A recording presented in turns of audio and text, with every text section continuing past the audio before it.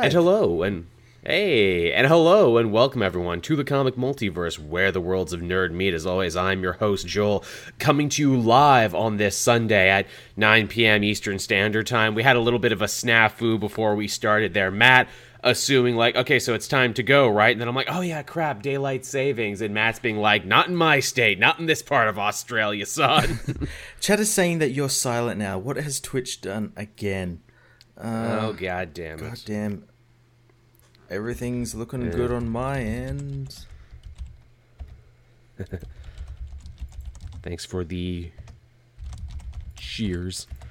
This literally happened last week, didn't it? There you go. You're talking now, apparently. Hey, there you go. That's good. Should I just redo my intro and pretend that the other stuff didn't happen? I guess so, yeah. All right, well then, let's wheel it back. Then let's hit the rewind button. And hello and welcome everyone to the comic multiverse, where the worlds of nerd meet. As always, I am your host, Cape Joel, coming to you no matter the time, whether it's daylight saving time, military time. I'm here, right, Matt? You're here, because other countries decide to do daylight savings, except for my country. Well, my country does like half of it. Like 3 states do it, whereas my state doesn't. That's very strange, but also, like, it makes sense because, like, daylight saving time is a stupid antique that people hang on to for no reason, even though it serves no purpose in the modern world. Yeah, it's for the farmers. Well, apparently it's not, though. That's, like, some bullshit. Like, if you ask a farmer about daylight saving time, they'll get really pissed off because they're like, no, I plant at this time, I harvest at this time, it does nothing for me. People are complaining too that my camera is now glitching as we do this show live. Should I try turning it on and off again? I mean, you can, but it doesn't look like it's glitching to me. It looks perfect for me. That's weird. I'm looking at the stream right now, and I do look strange for some reason. It's not just covered in schmutz, right? No, it's not covered in schmutz. Well, it went perfect when you just did that, like, because I just put out the stream, so maybe it was covered in shit. Maybe it was. Who knows? We'll never know now. Maybe it's like an old RCTV and I had to hit it to make it work.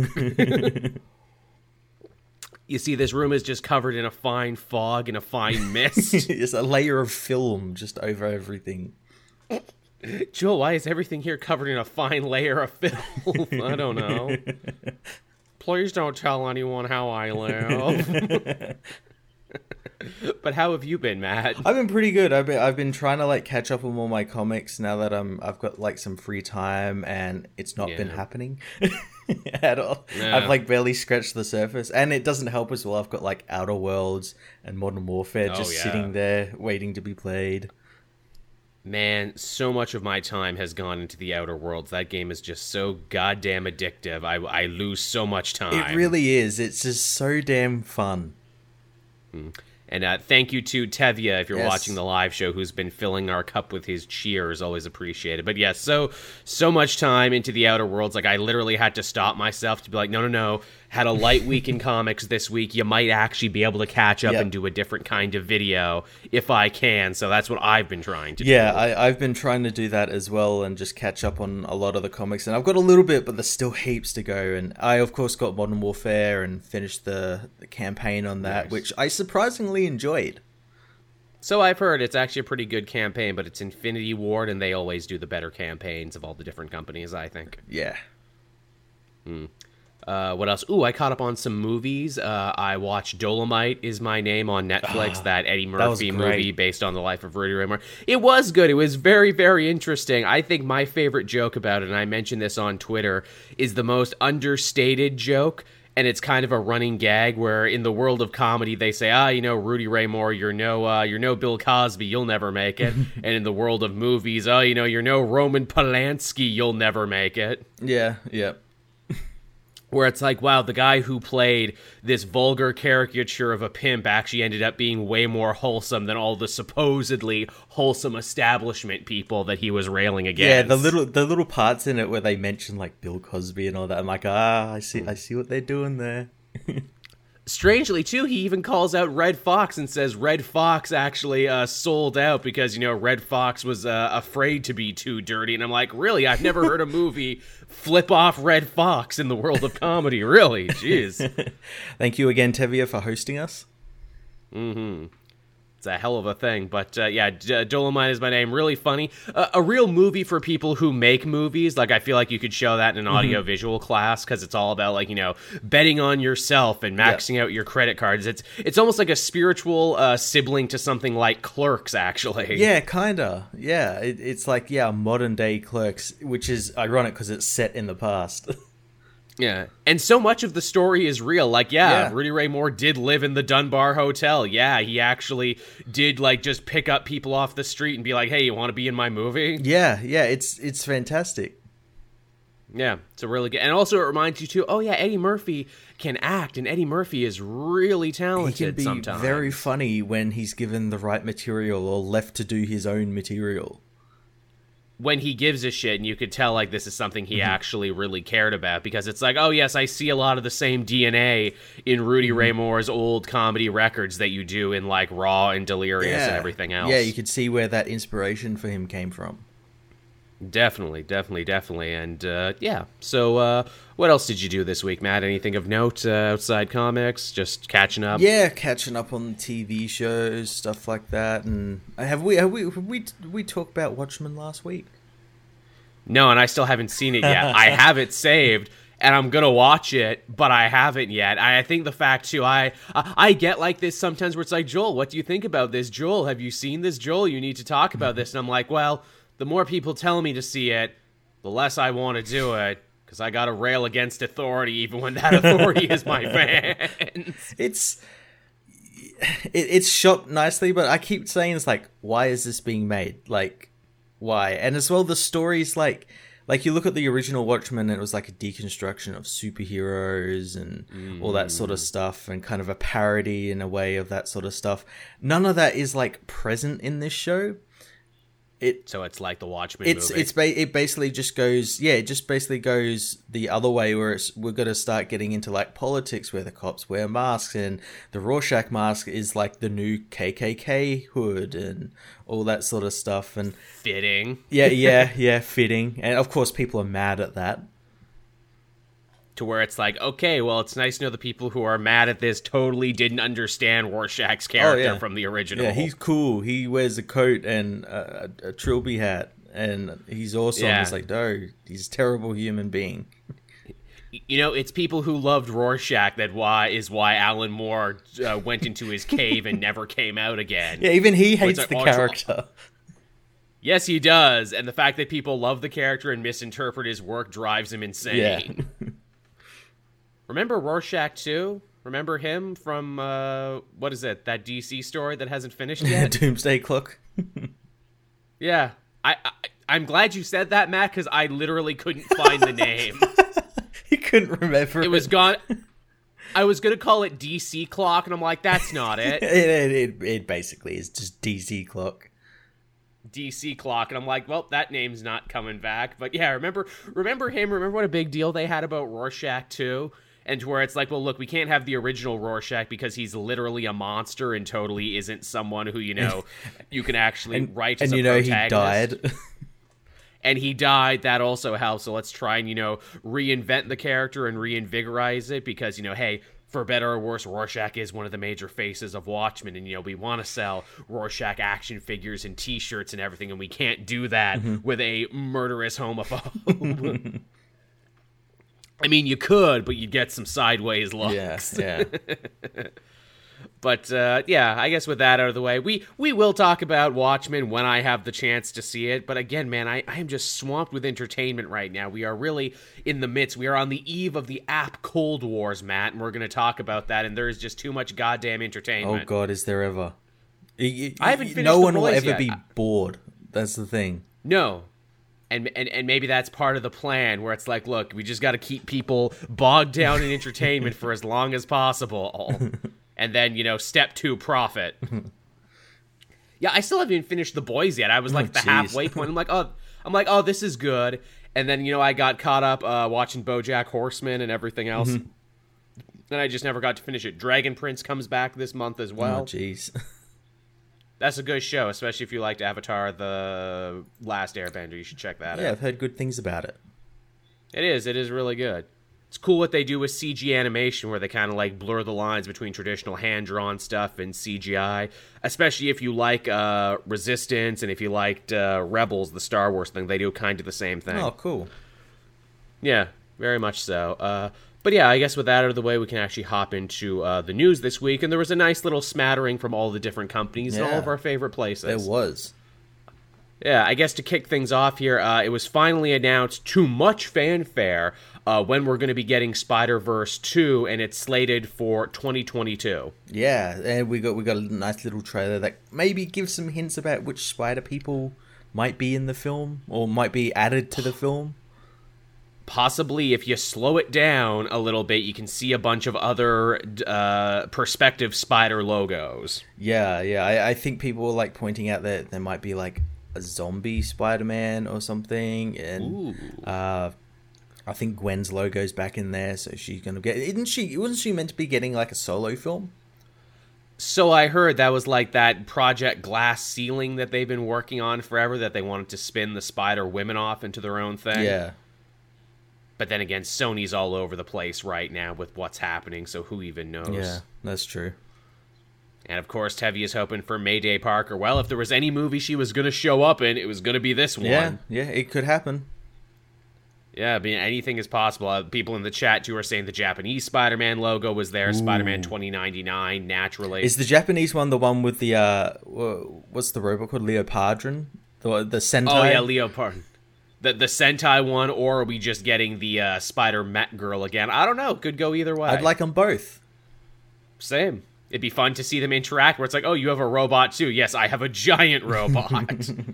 I mean, it's not a contest or anything, but my robot's bigger than your robot. Mine's twice the size that yours is. It's funny when you did that, your camera glitched, so it looked like you were roboting out. You might just want to rub it again. Yeah, really. What the... Again, do I just gotta tap it? Like, and it did it again. It like completely fixed it. Amazing. You know, it's like I streamed the other night, Matt, myself for the first time in a long time, and I did not have this problem. I don't know what it is. Man, this is a fun episode, everyone. This is what you can see when you watch live. But yeah, very excited for this. I'm glad, too, that people kind of understood where it's like, yeah, 2022, animation takes a long time. So yeah, that's why you're going to have to wait a while. Yeah, people were saying that, it could happen next year. And I'm like, oh, that's way too soon. And it's like, no, especially 2-3 years, basically. Especially, did you see the movie? It looks beautiful, and that took artists like years of their lives to put together. That took a long time. I imagine the second one might be a bit faster because they've already got that workflow and like systems set up for it. But yeah, I'm intrigued to see what they'll do, like what new things they'll add into the film in terms of like breakthrough animation and stuff. Also, thematically, where do you think the story's going to go from here? Because the first one was all about Miles, growing into his role of the Spider-Man of his universe and realizing that there's multiple universes with multiple different Spider people. How do you think we're going to take that to the next level? I think I'd like a time jump, like a little bit of a time jump where Miles has been Spider-Man for, do it real time, so like 3 or 4 years. Yeah. And yeah, then there'll be like some big threat that requires the Spider people to get back together. Bring in the Inheritors or something. Everyone is thinking like it's got to be Morlun, it's got to be the Inheritors, which a lot of people don't like the Inheritors, but I'm fine with them being in the movie because I'm sure they would put an interesting spin on them. Oh yeah, no doubt. They'll make them actually even more interesting, like how they made the Prowler interesting. That's true. I mean, I guess it's just got to be like, okay, what's another threat to justify all of these Spider people getting back together? And again, an evil family of semi-incestual aristocrats hunting Spider people across the universe. That's pretty good. Yeah, that's pretty good. That's pretty good. I'm down with that. That's pretty good. That means, too, you could even have Spider people show up literally just to die, just to put over how strong the new villains are. Yeah. And again, I hope it continues to be funny and self-aware, and maybe, just maybe, this one will, poke some fun at the, kerfuffle between Sony Spider-Man and Disney Spider-Man and the future of all of that. Yeah. And again, my camera looks to be doing that shit again. What is even again. that? What is? God damn it! Again, does that mean like I got like a bad connection or something? You got like a little hair in the USB connection or something. Or some shit, I don't know. Again, I streamed last night and it was fine. I don't know what the fuck the problem is. That's so goddamn weird. Someone else said Mysterio. That might be interesting, but maybe too close to his live action counterpart. Yeah, I imagine like we might like get them as like these are heroes Miles fought sort of thing. That would be fun. Yeah, I'd be down for that. What else do we got going on here? HBO Max is entering the app war. As I mentioned before, we are on the eve of the great app Cold War, Matt. You will tell your grandchildren where you were when Disney Plus took San Juan Hill and Amazon Prime was there. And the age of subscription rationing and... Yeah, the great subscription ration. You know, when I was your age, we had to get our pennies together to put into PayPal so we could get just a little bit more Netflix to get us through the long winter. I will fully admit, I had heard about this HBO Max thing and I really wasn't that interested in it, and I really didn't care as a comic book channel because really the only thing we heard is like, oh, it might be getting those DC Universe shows, and I'm like, okay, so, if you don't want to pay for the DC Universe app, you can have this. But some big news came down the pipeline involving HBO and superhero stuff and nerdy stuff that I was really not expecting. Yeah, they said they were going to release the Snyder Cut because that will make them billions. And no, they didn't say that because they were smart. Yeah, what alternate universe were you in, Matt? Oh, the Hell World, that Omega universe. Tell me about it. But so HBO Max threw their hat in the ring, and apparently they have struck a very considerable deal with DC and Warner Brothers. Yeah. Yeah, we're going to be getting a bunch of new original DC content for HBO Max that seemingly you can't see anywhere else. One of those is the long, well, I was going to say awaited, but like long assumed Greg Berlanti Green Lantern follow-up. Yeah, so what was interesting about this is they didn't obviously say this is what that Green Lantern Corps movie turned into, although I'm pretty sure this is what it turned into. But as well, they said they didn't say it's Green Lantern, they said it's Green Lantern inspired.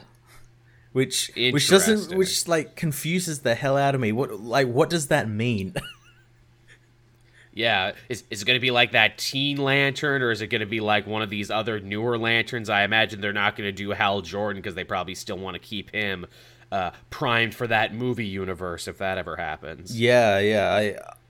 I have to imagine it's probably going to be something like, oh, these are like tales from the Green Lantern Corps or something, or maybe an anthology show, which would be pretty cool. I'd like to every episode being a different lantern. That'd be pretty cool. Yeah, because that's always been the problem about Green Lantern as a property, where it's like, oh, so it's this vast, amazing core with all these colorful characters from all over the universe, and yet we're following fucking Crew Cut over here? Yeah, Joe fucking Sixpack from America, who's always on Earth. Always. Well, most of the time, except for when he's not. But yeah, it's like literally, here's this amazing Green Lantern Corps, now follow arguably the most boring one, Hal Jordan. And that's always been the problem. It's like, but Hal Jordan sells, though, so even though we have all these other lanterns people like more, we can't give you Jon Stewart or Kyle Rayner or even Guy. Only in small doses. But yeah, if it was like a core show, and, it was like, it's like The Wire, but for Green Lantern, where it's like, here, the city of millions, the city of Oa, here's all the people who are on it. Yeah, or do like a True Detective type show. Ooh, I like that a lot. But this is Greg Berlanti, so yeah, he's had one crack at it before. Which, you know what, I like, there would be a time not too long ago where that would drive me insane, the idea of like, oh fuck, they're letting Greg Berlanti touch Green Lantern again. But honestly, after all the hard work he's put in on television and everything else, and really trying to redeem himself for that bad Green Lantern movie, I actually kind of like this idea of cosmic karma, where he gets to maybe, make up for the sins of the past. Maybe get another turn to do it. Yeah, really, because, like, you could almost write a movie about that, where it's like, and then I tried so hard to get to do Green Lantern again. And maybe it'll suck again, I don't know. Yeah, maybe it will. That would be the greatest punchline ever. He does it again after all these years, and it sucks. And he just makes the same mistake all over again. Yeah, it's just the same thing over again. The whole suit is CGI. We're gonna do it all in camera. It's gonna have Taika Waititi play the best friend. And oh no, I took all these names from Green Lantern comic books and just threw them into a script generator. Nothing means anything, but here's words you might remember. Parallax is a diarrhea cloud. Is a fucking cloud again. Voiced by Clancy Brown again, so we're going to waste him. We'll also introduce Amanda Waller and then maybe kill her off, too. There's a lot of dumb things we can do about it, but we got that. Apparently another space show in Adam Strange. Yeah, that's that animated one where, again, that's like an anthology show where each episode is like something different in the DC universe, like Bizarro and Adam Strange and all those sorts of stuff. Which makes sense, because, I like Adam Strange, but I certainly don't think he's strong enough to hold up a whole series on his own, even though DC seems to be giving him a stealth push right now, because he's getting this show, potentially, and that Tom King miniseries that's being written about him. Yeah, and he was just a main character on Krypton. Oh, yeah, and also that. I totally forgot about Krypton. Can you believe that Krypton got canceled, but fucking Pennyworth is getting a second season? Fuck that, man. Fucking Pennyworth. As if you needed another reminder that life is cruel and the bad guys win and the good guys lose all the time. Just let that sink in for a little bit. And then another project called Hero High, which, I think that sounds fairly self-explanatory. Yeah, it's been made by Elizabeth Banks, and yeah, it's superheroes in high school, because that's what people want now, apparently. X-Men did it forever. It can work. It's definitely not a completely bankrupt concept. Depending on how you spin it. I did, like, when I heard that was coming, I did get flashbacks of that god-awful show they made, Powerless. Ooh. I just, like, for a second, I'm like, oh god, this is like Powerless. Oh no. That was Brian Michael Bendis' baby, Matt. That was going to bring him into Hollywood once and for all and make him a big deal, and they were going to adapt all his other things. But apparently not. It's funny, the whole young heroes in a high school setting. I always kind of consider that to be more a Marvel shtick than a DC shtick. Because they got like Spider-Man and like Kamala Khan and all these younger heroes that are actually in school, where it's like, and you actually see that in the comics where, DC, like, you've got the Teen Titans, but they're, like, running Guantanamo Bay and stuff. Yeah, we'll bury school. We'll bury the Teen Titans whenever we get the chance to do so. As Tevye brings up, isn't that already a cartoon, that DC superhero girl thing? Yeah, which is apparently quite popular, and they sell a lot of toys out that one. But this sounds like more of a live-action project, so... Okay. It'll be like that... What's that show, like, all the girls watch? Goddamn... It's a comic. It's Riverdale or whatever. That Archie thing. That's not really Archie. It's just using the name. No. We just took the name. Yeah, shit, if they can make Archie into a weird hit, I'm sure they'll do the same here. And as someone said, technically, Riverdale is DC in a weird roundabout way. Yeah, I guess it is. Yeah, sorta. Yeah, kind of, sorta. Yeah, I forgot about that with weird publishing things. But, so some other interesting stuff they mentioned for HBO Max is obviously you'll get every HBO show ever under the sun. What was really... Someone actually did the numbers on this. They will have more DC films than the actual DC app. Wow. Again, if you ever needed another reason to not get the DC Universe app. Seriously, this sounded like... And it's funny because they had to come out and say, like, this doesn't mean that DC app's going away. And it's like, well, it kind of does mean that, because, like, you've just kind of put everything except the comics up on this other app that you own as well, which doesn't make any sense for me. No, it doesn't. Some other big hitters they got all of South Park, all of Sesame Street. They got all of the Looney Tunes cartoons, which, again, is a big Warner Brothers thing. And I'm like, oh, man, that's actually really good, because those, like, Looney Tunes cartoons are hard to find unless you buy the expensive, like, Blu-ray sets. Yeah, the big sets that are really limited in numbers. Yes, and hard to find and worth a lot of money. But man, I would love to go back and watch some of those classic Looney Tunes bits there. What is it? It's Opera Doc and all those other really great ones, just to even show people to be like, yo, look at this shit. Yeah, there's lots of really cool stuff in there. The only thing is, it's again like the DC app, only being released in America so far. Because of course, you know, if Disney can manage to release it worldwide within a couple of weeks of each other, I'm sure like WB could. You would think so, but apparently not. And again, I kind of feel like this the same way I feel about the DC Universe app, where it's like, well, there was no rumblings about this before, and now it kind of sounds like you're rushing into it and just grabbing everything you can for it. Again, like the DC app. Like, who has a big app like this in 2019 and doesn't plan to release it in other markets? I know, it's just it's so weird. I could understand if it was like a really niche app. Like here in Australia, we have an Australian streaming service, and it's full of like Australian stuff. I can understand why that's only in Australia, because it's full of Australian-made productions and stuff like that. Could branch out, but I understand that. But like something like HBO, where we get HBO here and all their stuff, so like why isn't it being released here or in Canada or, you know, the UK, stuff like that? The chat has a funny one there saying, you know, wouldn't it be hilarious to find out that all this new streaming app stuff is just because all these companies secretly bought up VPN services, so people have to pay for the good VPNs? I wouldn't be surprised.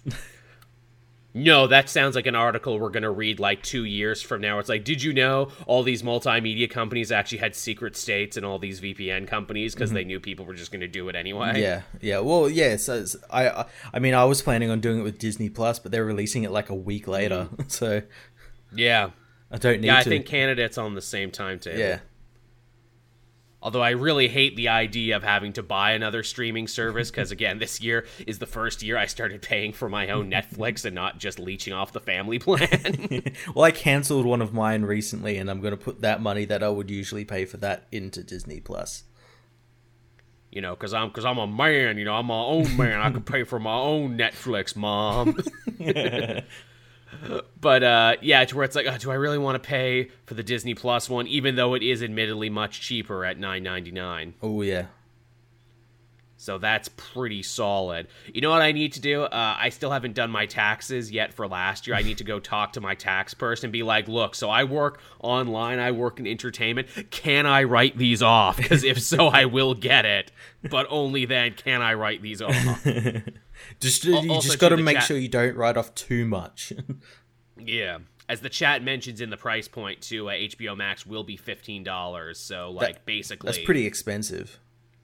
It is. That's Netflix prices there for, like, the unlimited everything. Yeah.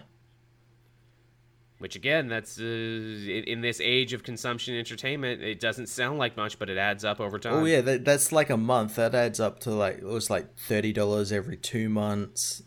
You know, $90 every 4 months. It adds up. Oh, yeah. It really does.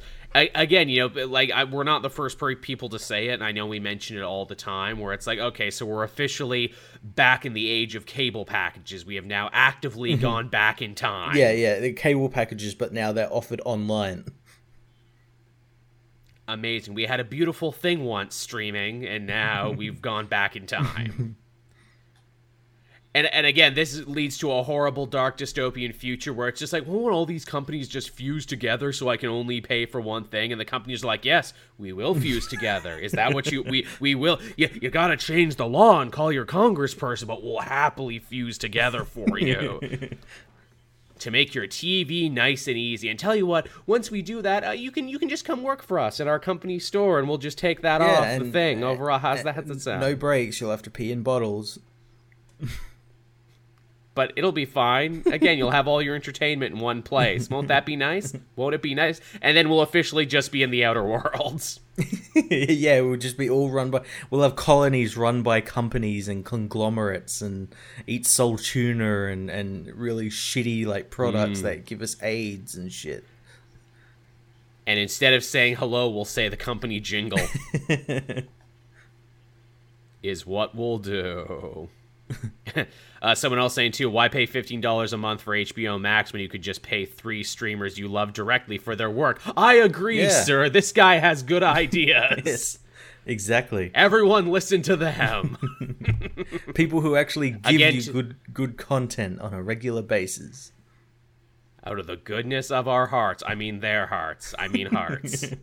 But no, for real, man, you want to talk about too much entertainment? We are adding to that problem, too. We are just too entertaining, man. Yeah, we're going to...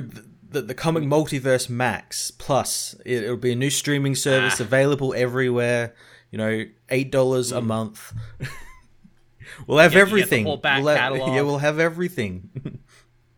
You get the back catalog of everything we've ever done. You get the spy cams of us 24 hours a day. You get that 8-hour cam to watch us sleep at night.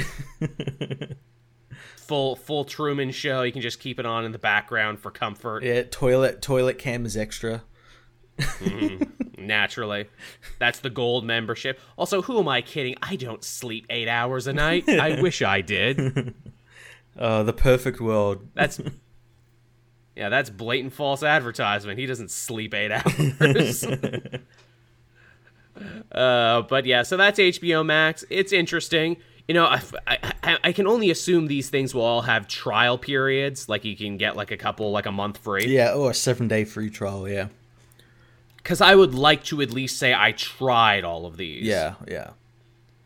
To see which one is the right for me and my family. And again, most of them are coming to the PlayStation 2, which is my, entertainment hub anyway. Yeah. So, that's again, that's another thing with that Disney Plus app. It's got a PlayStation app, whereas the DC app doesn't. So fucking weird. Yeah. You might want to rub your camera again. It's glitching out. Okay. Why are you doing this? What is it doing? We are trying to have a nice show, camera. What the fuck? I'm gonna put one of that Simpsons technical difficulties in when it does it to you. Oh, that's good. I appreciate that, Matt. That's always good. Is this because I tried to stream WWE 2K20 and it's a horrible paying you back? Face? It's like, this is what you look like. Has it spread to my camera? Again, too, I was doing that last night and didn't have a single problem. What the hell has changed in this time? What the fuck? It's Everyone's saying I'm Two-Faced now. It's Skynet. It's taken over. It's not Skynet, it's Legion now. Legion. We are Legion, for we are many.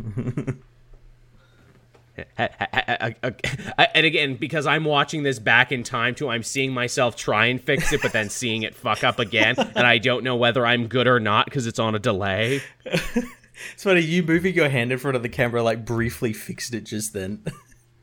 There, fixed it. It's like perfect now. This is some old bullshit. I'm not happy. I'm sad, Joel. Sad dog. All right, I guess let's move on to the next story while Matt puts the hang in there kitty and everything else in my box. After these messages, we'll be right back. Here's some interesting stuff from the world of Star Wars, and I feel Matt, as always, as the Star Wars czar on the show, you can probably elaborate better than I ever could, but D&D, the two showrunner, creators, whatevers you want to call it, of Game of Thrones, it was announced this week that they are off their brand new Star Wars project. Yeah, and thank God. And nothing of value was lost. Yeah, so after these guys ruined Game of Thrones in the end there, they got kicked off. And it's even funny, like they said, lots of news came out saying, it's like, oh no, they've been off like for a while, we just didn't have a right time to like announce that they were off and all that sort of stuff. But like the timing couldn't be better because it came just after they did like a train wreck of a panel discussion at some Comic-Con or film festival or something, where they basically said, oh yeah, like Game of Thrones was just like our like really expensive film school, and we didn't know what the fuck we were doing, and we were just like learning on the fly, and we basically conned HBO and everything. And I'm like, wow, it's like they really don't want to work again. No, it's like everything you could say wrong, they said it, and every bad thing that you had theorized about them was ultimately confirmed, and it's not like this leaked out. They said it into microphones. There's people like with video footage and like transcripts and everything of what they said. It's not every day you get to watch two men commit career seppuku in front of your very eyes, because that's what it is. And let's face it, I think we all thought the same thing when they bumblefucked the ending of the biggest show in decades, to where no one was happy, and it's like, oh boy, and they got what coming up? Oh, they got a Star Wars project coming up and a prequel. Well, I feel the sand in the hourglass is ticking down on that one, but let's let time decide, and time decided. Yeah. It always, time decided, and they decided for themselves as well. They're like, fuck this. And of course, as with anything Star Wars related, you have all the conspiracy theory mongers out there. It's like, oh, this is because of Rian Johnson and Kathleen Kennedy and Hillary Clinton somehow. This was all their fault. Yes, it was all their fault. In saying that though, you've got to like kind of wonder, like, because Kathleen Kennedy hired these guys, she also hired Colin Trevorrow, Josh Trank, was it Chris Lord Miller, and like she had to let all of them go. She's like, and they were all like hot at the time when they were hired. So is it like a knee jerk thing? And then later they're like, oh, these don't work out very well. No, I mean, this time I think there's no denying that this was the right choice. Oh, yeah, totally. Fans were mad at them, and they admitted, we don't know what we're doing. Yeah. We never did. No, again, as well as they were talking about like how they wanted to make Game of Thrones as less fantasy as possible. Like they were actively taking out fantasy parts, and it's like, and you were going to give them a Star Wars film, you know, that's set in space about wizards who use lightsabers and giant aliens that look like dogs and shit. Really the worst thing about these two getting kicked off the Star Wars project, though, is that maybe now they'll have more time to develop that Confederate show that they wanted to do. They're still doing that because they got that big deal with Netflix, because that was what this was about. Like, they decided to go with Netflix and not Star Wars. I'm like, really? I don't think they actually are, but as we've seen, these two are committed to truly terrible ideas, so, you know. Yeah. So who knows? Look, I'm just saying in 2019, what people really need and what they really want to see is an alternate history where the South won the Civil War. Dudes. My dudes. Read the room, my dudes. And also, you can see that for free. You just got to drive through certain southern states. Yeah, you don't need to pay for that. No, that's not special, my dudes. I mean, good luck to you for your future, but oh man, you guys bumblefucked it hard. And also, too, because, you know, the hits just kept on coming. They're like, yeah, so they're off Star Wars. And also, that Game of Thrones prequel they were supposed to be working on, Robert's Rebellion or whatever the fuck it was supposed to be. The Age of Heroes is what it was supposed to be. Yeah, they're not doing that anymore. Yeah, they apparently they shot the pilot with Naomi Watts and a bunch of other people. And apparently that also had, like, a bunch of problems with it. Again, like the pilot of Game of Thrones, which was all reshot by someone else. Apparently it had like so many fucking problems with it. And again, like all these things just happened like around the same time, and then they were kicked off the fucking Star Wars films. So you gotta admit there is some coincidence there. Very much so. And there was like a moment there too where I'm like, oh, does that mean we're just not going to do any Game of Thrones prequel series at all? Is HBO officially done with this brand? Are they washing their hands of it? No, we're going ahead on another prequel project, actually. Yeah. One that doesn't fucking involve these two chowderheads. Yeah, one called House of the Dragon, which of course is going to be about the Targaryens and everything, and about people like Glitchy Joel at the moment, and God fucking damn it, my house is house glitch. And this should be actually a bit better because it's the guy, what's his name, Miguel Sapochnik or something. He directed a bunch of the episodes of Game of Thrones, like the really good episodes, like The Long Night and all that sort of stuff. He's doing it, and he's partnering. He's going to be the showrunner, I think, along with George R.R. Martin. So it's well, a little bit actually closer sounds to the source material, or the future source material, since it's probably not been written. Right. So I'm going to assume this is going to start with Aegon Targaryen and old Valyria, Yep. and probably tell the story of how he came Yeah. to what would be known as the Seven Kingdoms. And then if the show is popular, we'll have multiple seasons and eventually lead up to Dance of Dragons and the Blackfire Rebellion and all that other stuff. Yeah, I imagine it's going to be like a history of the Targaryen family or something, and we'll eventually reach, and maybe that Robert's Rebellion stuff might roll into this. Like that'll be like the season finale or something, the series finale or something. It's a lot of material, that's for sure, so they could definitely have like 10 seasons here easy. The question is, are people burnt out on Game of Thrones? Do people not give a shit? Are people going to want to watch a prequel knowing that they bumblefucked the ending? I mean, I guess there's still the books. People still don't know how it ended in the book, so maybe if Martin ever actually puts out a new book, maybe it'll get new interest in the show. I don't know. Yeah. Well, I think like what will draw people to it will be the fact that those guys aren't working on the show. Like, they're not anywhere near it. So it's like, okay, the guys that fucked everything up in Game of Thrones aren't actually on this show. It's all the good people. It's like HBO comes out and prostrates themselves to the fan community. Please, we really need this for our lineup. We really miss all the money and being the biggest thing on television. Look, those two guys you like, they're gone, baby. They're gone. Not only are they gone, but we tarred and feathered them. But yeah, this is I assume going to be like HBO Max's like flagship show. The funny thing is though that like they announced this and HBO Max comes out, was it May next year? Or so, yeah, fairly soon. So there's no way they could actually get the show like made for that time. No way in hell. So it's really not their flagship show. It's like one that will eventually come, maybe if the app is successful. True, and somewhere off in the corner, Westworld is like, why did everyone seem to forget about us? Hey, that's coming back soon, and I'm looking forward to it. It is. I like it. We've completely changed genres now. We're not a Western video game anymore. We're Grand Theft Auto now. Yeah, and Aaron Paul is in it. Yeah, I'm interested in that. I still haven't watched El Camino yet either. Gotta get on that. Too many goddamn things. It's like if I wasn't a YouTuber and had to put out new content every week, I would love to take a vacation, but that vacation is I just wouldn't get out of bed. I would just watch Netflix and order takeout and just catch up on everything. Just sit in the hospital bed with the control in the hand. Yeah, pretty much. Bed goes up, bed goes down, bed goes up, bed goes down.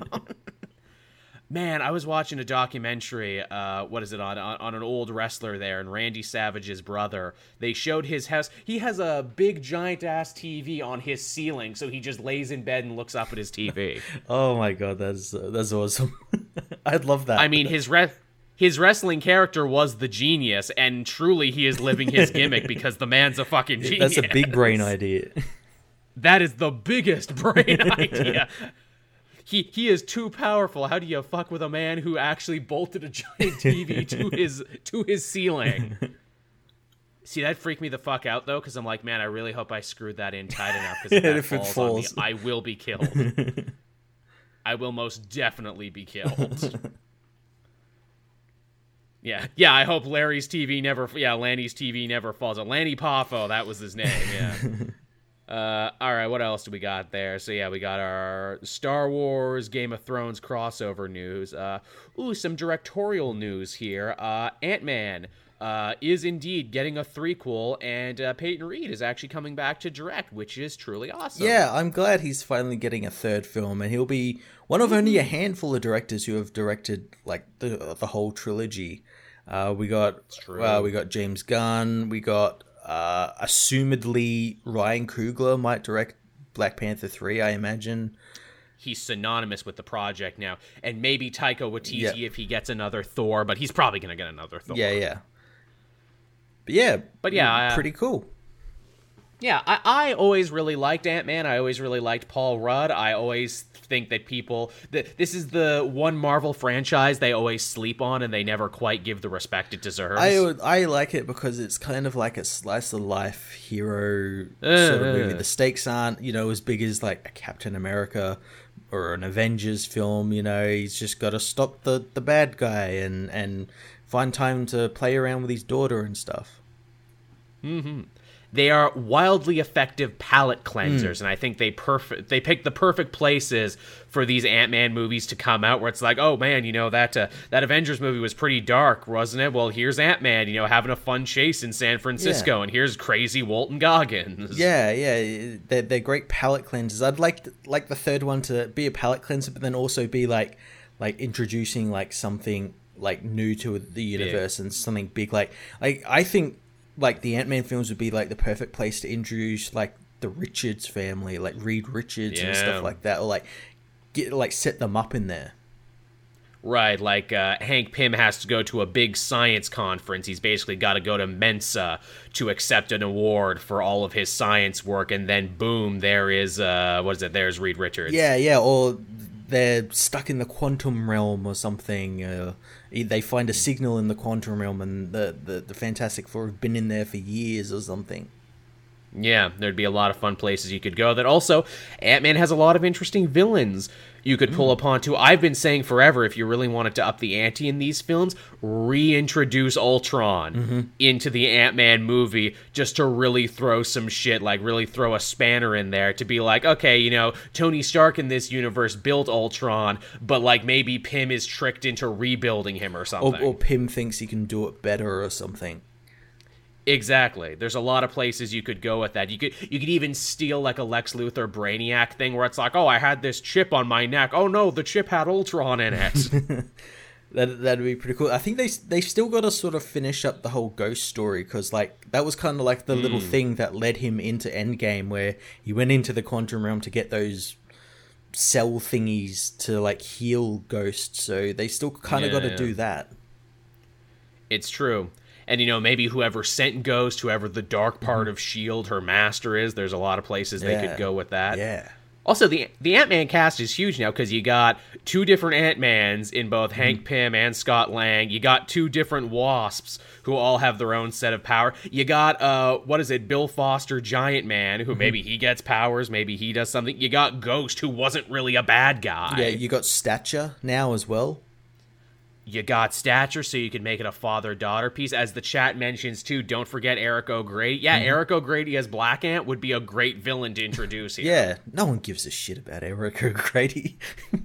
They don't, but you could make that part of the joke that no one gives a shit about him. Yeah, he's just some shitty criminal. Maybe he's like the most shitty criminal. Maybe he steals the Ant-Man suit from Scott, and Scott has to get it back. I was gonna say, I'd like if he was like, oh, he's like one of like Scott's old like crewmates, like from like a heist long gone, and he's come back because he's figured out that like he's Ant-Man and he wants the suit for like a heist or something, for like the perfect heist or something. That's really good. And he's like the darkest mirror to Scott, because he's like a criminal with no empathy, and like, oh yeah, our heist went bad when Eric killed somebody. Yeah, he's Scott without the morals.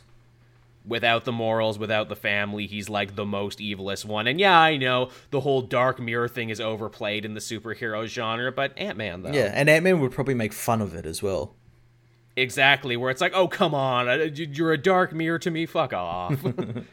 Get out of here with that Lude Skeletor says, cast Dennis from Always Sunny as Eric O'Grady. That is perfect casting. And he just plays Dennis as well, just like a psychopath. I have seen enough Always Sunny in Philadelphia now to agree that is an excellent idea. Or no, you have the thing where it's like he thinks he's a dark mirror to Scott, but Scott like be self-aware. And it's like, I'm really not even that good to be a dark mirror of... Like, just make it totally self-aware. It's like, can't you see? We're cut from the same cloth, you and me. No, we're not. You're just a fucking crazy person. Yeah. Oh, that'd be great. You know that guy, Dennis, Glenn Howerton, he was actually going to be cast as Star-Lord? Really? Yeah, he did, like, screen tests and everything. Huh. That's a weird alternate universe, but I could kind of see it. A psychopath Star-Lord. Yeah, really. I know James Gunn said he liked, the guy they got so much there. It's like, because he was the big fat guy for years Chris and Pratt, ever on Parks and Rec. Chris Pratt, he's like, we like you so much, I will cast you in this even if you are still fat. We'll superimpose your head, we'll do something. Which, man, thank God that didn't happen. Thank God he got swole. I'd like chubby Star-Lord. That'd be pretty funny. It would be kind of interesting. He's still doing all the dancing and everything, but now he's got a couple extra pounds. Now, what else did we have after that one here? Ooh, another thing I'm sure Matt will be super stoked to talk about, but we got, I guess, the final trailer for Netflix's The Witcher. Final trailer and release date comes out in December 20th. Fairly soon, all things considered. Yeah. Oh, I kind of knew it was coming soon because I think they did say when it was announced it would be coming in 2019 at some point. But yeah, this trailer, pretty cool. Really cool, I think. Like, I was kind of on the fence about it because I'm like, I don't know, a new dark fantasy show in the era of Game of Thrones. Granted, this was before Game of Thrones fucked everything up. And that's like, I don't know, Henry Cavill, I got a bad Superman taste in my mouth. But then literally, after he opens his mouth and you hear him doing the Geralt voice, it's like, okay, you clearly did your fucking homework. All right. It looks cool. The dialogue is total like Witcher dialogue, like Geralt. He sounds like Geralt as well, like the guy who does the voice in the games. He sounds shockingly like Geralt from the games. Like, it's kind of amazing, and he embodies that same sort of like, I'm dead to human emotion, but that doesn't mean I don't have a sense of humor. I'm still dry and wry and everything else. Yeah. So he's got like all of that, and yeah, it looks cool. Like, we didn't get to see many monsters. We saw some. I think it might have been a Necker or something. Right. We saw mostly humans. Yeah. We saw mostly humans, and yeah, looks cool. The only thing I don't like about it is the Nilfgaardian armor. Like, I don't know like what they were thinking when designing that armor, because it looks nothing like the games and nothing like how it's described in the books. It's just it looks like a ball sack. No, yeah, it kind of does. And yeah, in the games and everything, the Nilfgaardian armor, it's all like, what is it, all over the top and over designed. Yeah, like regal looking and everything, whereas here it just looks like a wrinkly ball sack. The chat is saying that Cavill is apparently a real life fan of both the books and the games, which is pretty freaking dope. Yeah. He apparently he's like a really big gamer. Really? Yeah. You would not think of that by looking at him. He's like big into like World of Warcraft and stuff. Interesting. Well, good for him. You know what? I really want the comeback story for Henry Cavill. You know, I don't want him to be another victim of the Superman curse. Yeah, well, hopefully, like this. Well, he's not playing Superman anymore. But like, no, I know he is. But I really hope that like maybe this is like the thing like he can do now. Like he'll like do this for like a couple of seasons, and this will get him like up there a little bit. Like they're like, hey, look at that Witcher show. That's pretty awesome. This looks like it has all the makings to be a big hit, and, you know, I think it's going to be able to sidestep the problem with video game adaptations to be like, nah, it was a series of books first. Yep. But then it still might end up being the greatest video game adaptation ever, because that ceiling is super low. Oh, yeah. Oh, it's like, what's the best one so far? What do you think, like, the best video game adaptation is so far? Prince of Persia, maybe, because it's like a third-rate Pirates of the Caribbean sequel, or like the Doom movie, but like only in the last 15 minutes when it goes first person. I'm glad you brought that. The first Doom movie, people, not that shitty second one that recently came out. I watched that recently. Holy crap, is it bad? I bet. The original Mortal Kombat movie, yeah, that's pretty good. Detective Pikachu is really good, but also Pokemon, it was a manga first. Yeah. I'm just trying to think. Or no, I guess it was a game first. I kind of liked that Need for Speed film. I thought that was pretty good. I never saw it. Also had Aaron Paul in it. Yeah, I thought it was pretty. It was basically like a Fast and Furious film. Yeah, this really is turning into the Aaron Paul appreciation cast, isn't it? I, for one, would like to give thanks to Aaron Paul for everything he does for us and for being in our lives. Yeah, so this show wouldn't have been possible without Aaron Paul. No, it never would be. Big ups, AP, wherever you are. Selling his vodka with Bryan Cranston or something. Is that really? Is that a thing he's doing? Yeah, they did like a bunch of like photos like before El Camino came out, and everyone thought, oh, this is for that Breaking Bad film. And it's like, oh no, it's like for our like vodka or whiskey or whatever the fuck they were selling. Well, that's cool. But yeah, more power to the Witcher show. I hope it has a long, fruitful run. I really do. Yeah.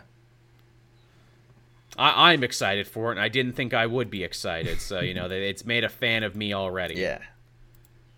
What else did we have here? Ooh, here's an interesting one for you.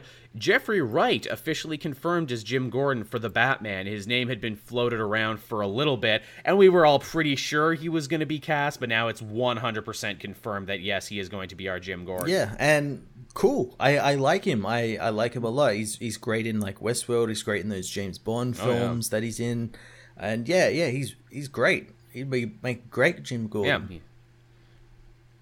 Excellent actor. I'm sure he'll bring something different that we haven't seen to the part before, and something that is already ticking off internet racist because they did colorblind casting with Gordon. Which, again, is there anything inherently white about Jim Gordon? No, he's a cop. That's it. He's a grizzled cop. He's got a mustache. Batman's always sneaking up on him and leaving him. Yep. Yeah, and as well as, like, people are like, oh, if he's black, that means they're going to be a black Batgirl. So, she was black in that Lego Batman film. So, indeed she was. She was played by Rosario she was Dawson. biracial in that.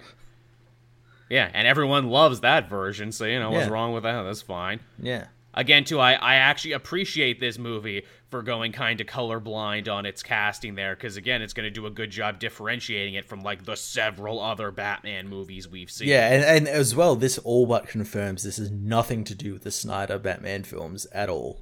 Yep, which I am totally fine with. And also, too, just a fucking killer cast from top to bottom, really. Everything about this cast has been absolutely perfect. Like, everything. Even, like, the behind-the-scenes stuff with, like the composers and the cinematographers they're getting and everything. It's just perfect. Yeah, so far, so sure. They've really been nailing it on everything, and you know what, I thought it was going to be hard to get me excited for another Batman movie after so much bat fatigue, but honestly, they're kind of doing it. Yeah, they're kind of doing it. I'm kind of on board for this, and obviously, with every Batman thing, you got to think about series building and being like, okay, where are we going to go from here, because they don't just want one Batman movie, they no doubt want many Batman movies. Mm-hmm. Yeah, totally, and with someone like Robert Pattinson, you can get, like, easily, 3 or 4 out of him. Oh, yeah. I guess the next big milestone for a new Batman film is we have our cast, we have our director, we have our villain. I guess we got to start seeing costumes soon. Yeah, I imagine it starts shooting very soon, so we'll either get, like, set photos or they'll release, like, a photo of the costume or something. But, yeah, I'd love if this was, like, the start of, like, the DC universe proper. Like, you start off with the Batman films, then you branch out a little bit to, like, you get the new Superman, you get the new Wonder Woman, although I don't think they'll do a new Wonder Woman. They'll somehow try and cram Gal Gadot into it because she was successful. Same with Aquaman. I mean, that's fine. I mean, you take what you can get when you can get it. And I mean, Superman is going to be an interesting time, too, because we're going to have a TV Superman soon on the CW with, like, an official show now, an official adventure. I'm glad you said that, because I like, forgot about it for a moment there and quickly had to, like, do up a picture for it for the chat, which I just put up now, so... Thank you. I thought we talked about it last week. Yeah, I couldn't remember. But yeah, Tyler Hoechlin, or Hoechlin, how do you pronounce his last name? I don't know, I always get told different things. I know that Generation West is pulling his hair out right now because he's a big stickler for pronunciation. So we hear you, West, and we see you wherever you are. But yeah, I mean, I think we all kind of felt like this is a road they would go down eventually, where that is like, okay, so all these CW shows are all wildly popular and shatter their own expectations, and everyone loves this Superman, and they really don't love the movie Superman, so, like, why not? Yeah, I'm... The one thing when I said this show, I was like, oh, finally. Because it had been talked about for a long time, like, back when, like, he was first cast in that second season of Supergirl, like, that he said, he'd mentioned that, like, they talked about, like, a possible show. So to see it, like, come out and probably be, like, a spin-out of Crisis of Infinite Earths. Definitely. Yeah, it's great. That's so cool. It really is, and it's funny, I know you and I were always theorizing where it's like, okay, so this crisis that they're doing for the CW, this seems like a big point, right? This seems like a major turning point for all of these shows, and it's like, well, what are they going to do after that? Tevi is happy, of course, because Superboy, naturally. What are they going to do after this? That's like a huge height doing a crisis. What do you got next in the arsenal? And they literally walked out on stage, dropped a mic, Superman show. Yeah, it's like, as well, it's like, what do you do? Because, like, Arrow's finishing. Arrow's, like, their flagship show. That's finishing up. What do you do to replace that? I think we even talked about, like, what do we do to replace Arrow? And it's like, then they gave us the answer is like fucking Superman. Yeah, where it's like, look, you want a dark and gritty crime show? Go watch Batwoman. It's got 9 more episodes. You want a big major gun to hold down the whole universe? Boom, here's a Superman show. And it's not just a Superman show, it's a Lois and Superman show together. Yeah, I think that the show's going to be called Superman and Lois, or, Lois and Superman or something. Which is cool that she gets in the title, too, where it's like, look, this isn't just a Superman thing, this is a Superman family and thing. again, so she should. She's a great character. And the woman that plays her in the show, Elizabeth Tulloch or something, she's great as Lois in what we've seen of her. And we have a Luthor in the show now, and like a bunch of the other villains already basically set up because of Supergirl. Yeah, that's the thing. Like, what do you do for like the villains and stuff? Obviously, you got Lex Luthor, so you can have John Cryer be there and hamming it up as Lex Luthor, which is great, Definitely. Which is fantastic.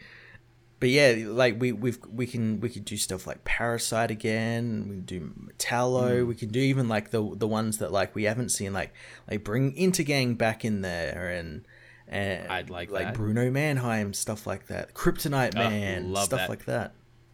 What villains haven't they done yet? Because obviously you're more familiar with this than me. Of all the big names people know, who haven't they done yet in the CW verse? I mean, they've done quite a few. They've done quite a few. I mean, you could like, say it's like you could like redo them as like a proper Superman villain for the show. But yeah, as someone said, Manchester Black, they've already kind of done him already in Supergirl. He was like a big long arc in Supergirl, which they kind of ruined that whole what's the difference between truth and justice story. That's a shame. Yeah, Brainiac. We could have Brainiac, although in saying Brainiac, I'm kind of like sullied because of the Krypton one was so fucking good, and so perfect. Same with Doomsday and Lobo, where it's like, is it too close to them? Yeah, well, maybe like try and work it where it's like, oh, that was technically this universe's past? ? Yeah, fair enough. Have they done Mongol yet? There's a place they could go, Mongol in Warworld. I think he got mentioned, but they haven't done him. They had General Zod for like a second, which would be really interesting because apparently the General Zod on this world is dead. Maybe you do the Russian General Zod. There's another General Zods. Yeah, that'd be really cool. I know, like, Schmidt is, like, a good guy here, so they could maybe do, like, another version of the Toyman. Maybe they could do, like, the Japanese hero Toyman, but he's a bad guy first, then he becomes a good guy. That'd be pretty cool. They did do the villain Toyman because it was his father. Right. But I think... Schlot, yeah. Yeah, I think he died, or... I honestly can't remember. It was a while ago, because he hasn't been in the show for a while. Right, it would be interesting to see him. I'm trying to yes, let's do the best villain ever, Rogol Zar. Oh, fuck right off with that. The most complex villain who shaped Superman to who he is. You know, I'd like to say that's impossible, but then I'm reminded that Arrow actually did Komodo only like a couple years after he was invented for the new 52 anything, run. They'd make Rogol Zar probably better, like give him better like motivations and stuff like that. I mean, you couldn't make him worse. They did Mr. Mxyzptlk too, didn't they? Yeah, really, really well as well. Man, imagine that Mr. Mxyzptlk versus this Superman. Wouldn't that be fun? That'd be pretty cool. I mean, that's like a whole episode right there where it's like, look, he comes and he messes up Superman's life, and they just do like straight up Golden Age wackiness. I'd be happy with that. I'd be completely happy with that. I would be. So there's places they can go with this Superman show for sure. So, you know, the future is pretty bright for for the CW superhero universe right now. Yeah, and it'd be interesting to see, like, because I have to imagine like Flash might be coming to an end very soon, like next season or so. It'd be cool to see him to like meet with Superman and have an episode where they cross over and stuff like that. But yeah, they gotta have a race is what they gotta have. Supergirl and him had a race, and now he's got to race Superman.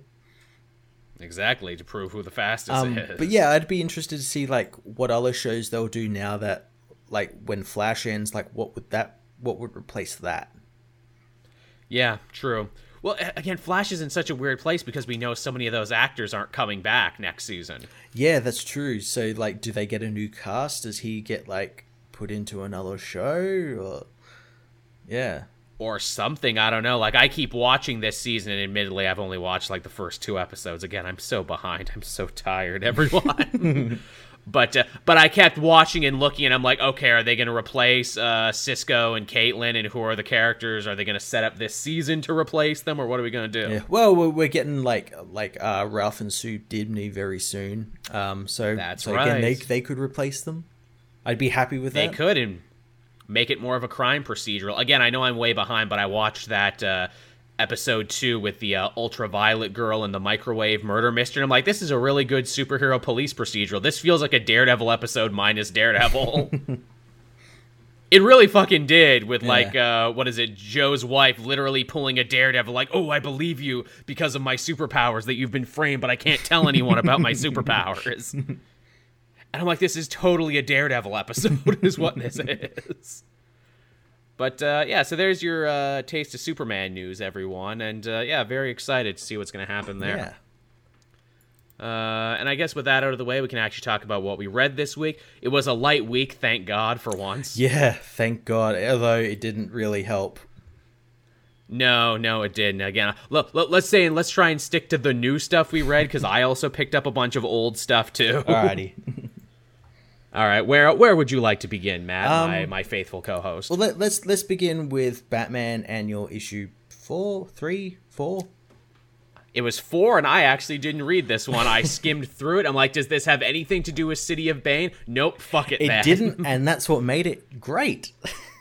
I'm not surprised. It was actually really great. It contradicts everything King has written about Batman before, because this Batman's like a happy guy who fights dragons and races people in sports cars and, does fights in the MMA. There's like wacky shit, and that's about it. But King wrote this. Yeah, he wrote this whole That's weird. And again, it feels like his Walmart Superman book. The whole deal with this book is it's pages from the Journal of Alfred. Over a month, Alfred eulogy, 2 months of like days in the life of Batman and what he does, and that's as thin a plot as, like, you could see through the plot if you held it up to light, because it's just like a bunch of panels that King, or it's mainly the artist, because there's barely any fucking dialogue in this book, which is probably why it was good. Which King does a lot. Which is probably why it was he's good. Just like, yeah, hey artist, you run with this. Here's a bunch of my half ideas. So it was like his artists were just allowed to go ham in like what they wanted in a Batman book. So we got Batman fighting in a charity UFC match, and Zebra Batman, and I saw Batman that. fighting mummies and vampires, and just like wacky golden age shit. And that's the book. And again, it feels like his Walmart Superman book, where he kind of had a plot, but just wanted to like tell all these little short stories. And just use the thin plot to like barely tape it together. That's crazy. But it's crazy to think that man as a creator has both those sides. I know, but there's no in between. There's either all that pretentious shit we see in his Batman ongoing, or this. Or Batman fighting dragons in charity UFC matches. Yeah, it's so weird. Well, it's nice to know you enjoyed it, and, for people who say, oh, they just hate everything Tom King does. No, we just don't like his Batman. We'll admit when he does other stuff we do enjoy. Yeah. Well, that's fun. I'm glad you enjoyed the one. I did pick it up because I thought I was going to review it, and then I, breezed through it, and I'm like, oh, this has nothing to do with City of Bane, so I guess I don't need to cover it. Well, again, that's what made it good. Nothing to do with City of Bane, which is weird, although it really isn't, because like an annual would be something like he could use to explain things, and it's like Tom King ain't gonna explain shit. Not now, not this late in the game, he ain't. Alrighty then. So I guess the other big book we had this week was, of course, the new X-Men book, because we're getting a new X-Men book for a while now. Yeah. And that was Excalibur issue number 1. Yeah, this was a really cool book, blending the sword and sorcery with X-Men hijinks. Absolutely. I love that all of these X-Men books are so thematic now, where Marauders is a high-sea pirate comedy, and this is a sword and sorcery Arthurian legend type story dealing with the mutants' relation to magic. And I didn't really think about it until they brought it up. And it's like, yeah, a lot of mutants are also magic users. Yeah, lots of them are. And because of that, obviously, a Krakoan gate has opened in Camelot. And Morgan Le Fay is like, what the fuck's this shit? There's fucking weeds, man, in my pool. I need pool man, fucking Captain Britain to come and fucking deal with it. That's literally what it is, Captain Britain. But by the order of the Queen, come and fix my shit. Come and clean the pool. Literally, that's the mission. And Brian Braddock's like, oh, I don't know, for Queen and Country, I guess I should. This seems like a trap, but I'm going to do it anyway. We hang out with his sister there, Betsy Braddock, the former Psylocke. Not anymore, because we've split those two characters off now, and no writer really wanted to talk about it until right now. Yeah, so she's trying to, like, figure out her life now that she's back to her old life, as well as, like, trying to figure out, like, what is her life, because she didn't have one before. Who am I? She stole it from someone else, basically. So, yeah, it's like trying to find her identity. Who am I? And I like, too, at first she's like, I don't want to go to Krakoa because I have a bad history of stealing people's bodies and their lives, and a lot of people really, really hate me. Yeah. And Psylocke is there, and I'll be, like, getting, like, the fuck you stares. Yeah, really. And I'm like, yeah, that's right. No one ever talked about this, but yeah, Betsy was kind of a bitch for a long time. I'm glad they're finally bringing that up, and it's, it's that complicated stuff that makes it interesting. Yeah. And, then you get in the whole Captain Britain mythos, where it's like, she was actually Captain Britain once before. Her brother Brian is Captain Britain now. They have a third brother, Jamie, who is the real black sheep of the family. Yeah, who was dead, but now isn't, thanks to the Krakoan tech, so he's back and taking full advantage of his life and partying and whatnot, being a dick. What's really interesting about that, too, is I'm like, oh, so they brought him back exactly like he was. That's interesting, because they had the opportunity to tinker with his mind and tinker with whatever they want. Did they choose not to do it because it was the wrong thing to do, or is because, he's magic himself on top of being a mutant? Was he actually able to stave off the tinkering? Yeah, like there was a block or something.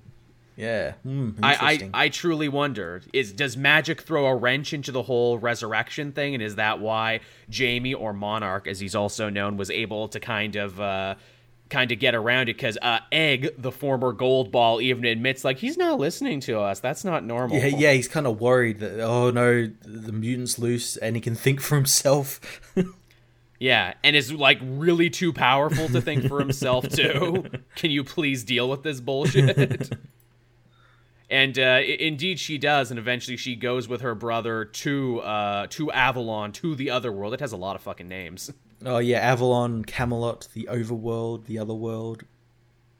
Yeah, to go deal with the problem, and that obviously ends up going really bad because Morgan Le Fay, on top of being one of the oldest villains in fiction, is also super racist against mutants, or the witch breed, as she calls them. Yeah, the witch breed. Yeah, get these damn witch breeds out of my fucking castle. Yeah, it's like, and she, because they're there, and because that weed is in her pond and everything, she, like, takes magic from, I guess, the people of Earth, or like that coven, like, or something. Literal hipster magic nerds, like neo-druids. Yeah, takes their magic, because they pull the magic from Avalon, and it's like, no, you're not getting it until you fuck off these mutants. And then they kill my enemies. And then, they end up falling. Betsy and Brian end up falling into a trap, and Brian becomes like a black-suited Captain Britain. He becomes Morgan Le Fay's Black Knight. Yeah, he literally gets turned, and I'm like, oh, this is actually a pretty good reason as to explain why Betsy becomes Captain Britain again, and that is like, oh, because he was honor and magic bound to serve the House of Pendragon, to serve Otherworld, and now he's been controlled, and literally this was the only way to make sure Morgan Le Fay didn't get the Captain Britain amulet, to give it to a new owner. Yeah, give it to her, get her to, like, leave. And, it was a pretty cool issue. And also, like, we get some shit with, like, Rogue and Gambit, where they allude to, like, wanting to start a family, but then Rogue gets, like, turned into, like, a plant or something. Yeah, she gets She gets turned into like a weird sleeping beauty princess. Yeah. Oh, and thank you, I am truly for following. Yeah, thanks. Yeah. Hey, thanks for filling the cup. Yeah, she turns into like Sleeping Beauty again with like the whole fantasy thing. Is this going to be like something like the quest that the Excalibur mutants have to go on to like free the sleeping rogue? I mean, I think that's literally what their first mission is, and I think that's kind of cool. We glossed over it too, but Apocalypse plays a huge part in this story because he's essentially the guy in charge with managing all of the magic mutants and trying to further Krakoa's efforts into the world of magic, which I like. Yeah, and I like the running gag as well, where it's like, no one calls me Apocalypse here, call me random Krakoan letter name. Symbol. And it's like, no one can pronounce that. He's literally the artist formerly known as Apocalypse, and it makes sense where he's like, no, that was my name in war times. This is peaceful times now. Call me da-da-da-da-da. And I'm like, dude, you know you have another name. Why don't they just call you In Sabanur? Yeah, maybe that's what it means in that Krakoan language, but because he's on Krakoa, he's going to use that language. He's got to be all fancy with it and everything. It's kind of fun to see Apocalypse as a kind of not villain. It is, yeah, but like obviously people don't think he's playing the hero like Gambit is like, I know your tricks. I've seen them firsthand. You're up to something. Like literally Gambit was a horseman, so it makes sense where he's like, no, I'm not going to give you a second chance. You're a dick. But yeah, it's good stuff. Yeah. But yeah, so that was Excalibur, and Excalibur was yet another solid book here in this new Dawn of X-Men title. So far, they've all been hitting it out of the park. Yeah, it's going to get even busier because, like, from now on, there's 2 X-Men books a week. That's crazy. Yeah. Is there another one this week, or do we actually take an X-Men break? No, we get 2 this week. Oh, really? Yeah. What are the 2 this week? What were they? X-Force hasn't come out yet. They were Fallen Angels and right. What was the other one? It was for New Mutants. New Mutants and X-Force this week. Oh, that's really interesting. Okay. I mean, New Mutants you gotta pick up because it's Hickman, even though I usually stay away from New Mutants because I've never been a fan of those particular characters. Yeah. X-Force I'm super stoked for because that's Benjamin Percy, a writer who you and I both love, who we felt never got what he deserved over at DC, so it's cool to see him writing this book. And also, if you're going to be reading the Wolverine book, you probably should also be reading the X-Force book because Percy's going to be writing both. Yep. They'll definitely tie in together. Fallen Angels, as the chat is saying, that's the one with the other Psylocke. Yeah, that will be interesting. And also, apparently, Mr. Sinister's in that book, too. Oh, interesting. Yeah, which again, that was the one I was kind of iffy about because it's Brian Edward Hill, who his work in general for me, either I really like it or really don't like it. There's really no in between for me. Yeah, I dropped that Batman and the Outsiders book because that wasn't fucking going anywhere. Yeah, because it's the Outsiders, because the Outsiders never goes anywhere. DC has literally trained us to never get invested in the Outsiders because their legacy is getting canceled. They are maybe one of the most popular cult teams, but they're cult for a reason because they never stick around.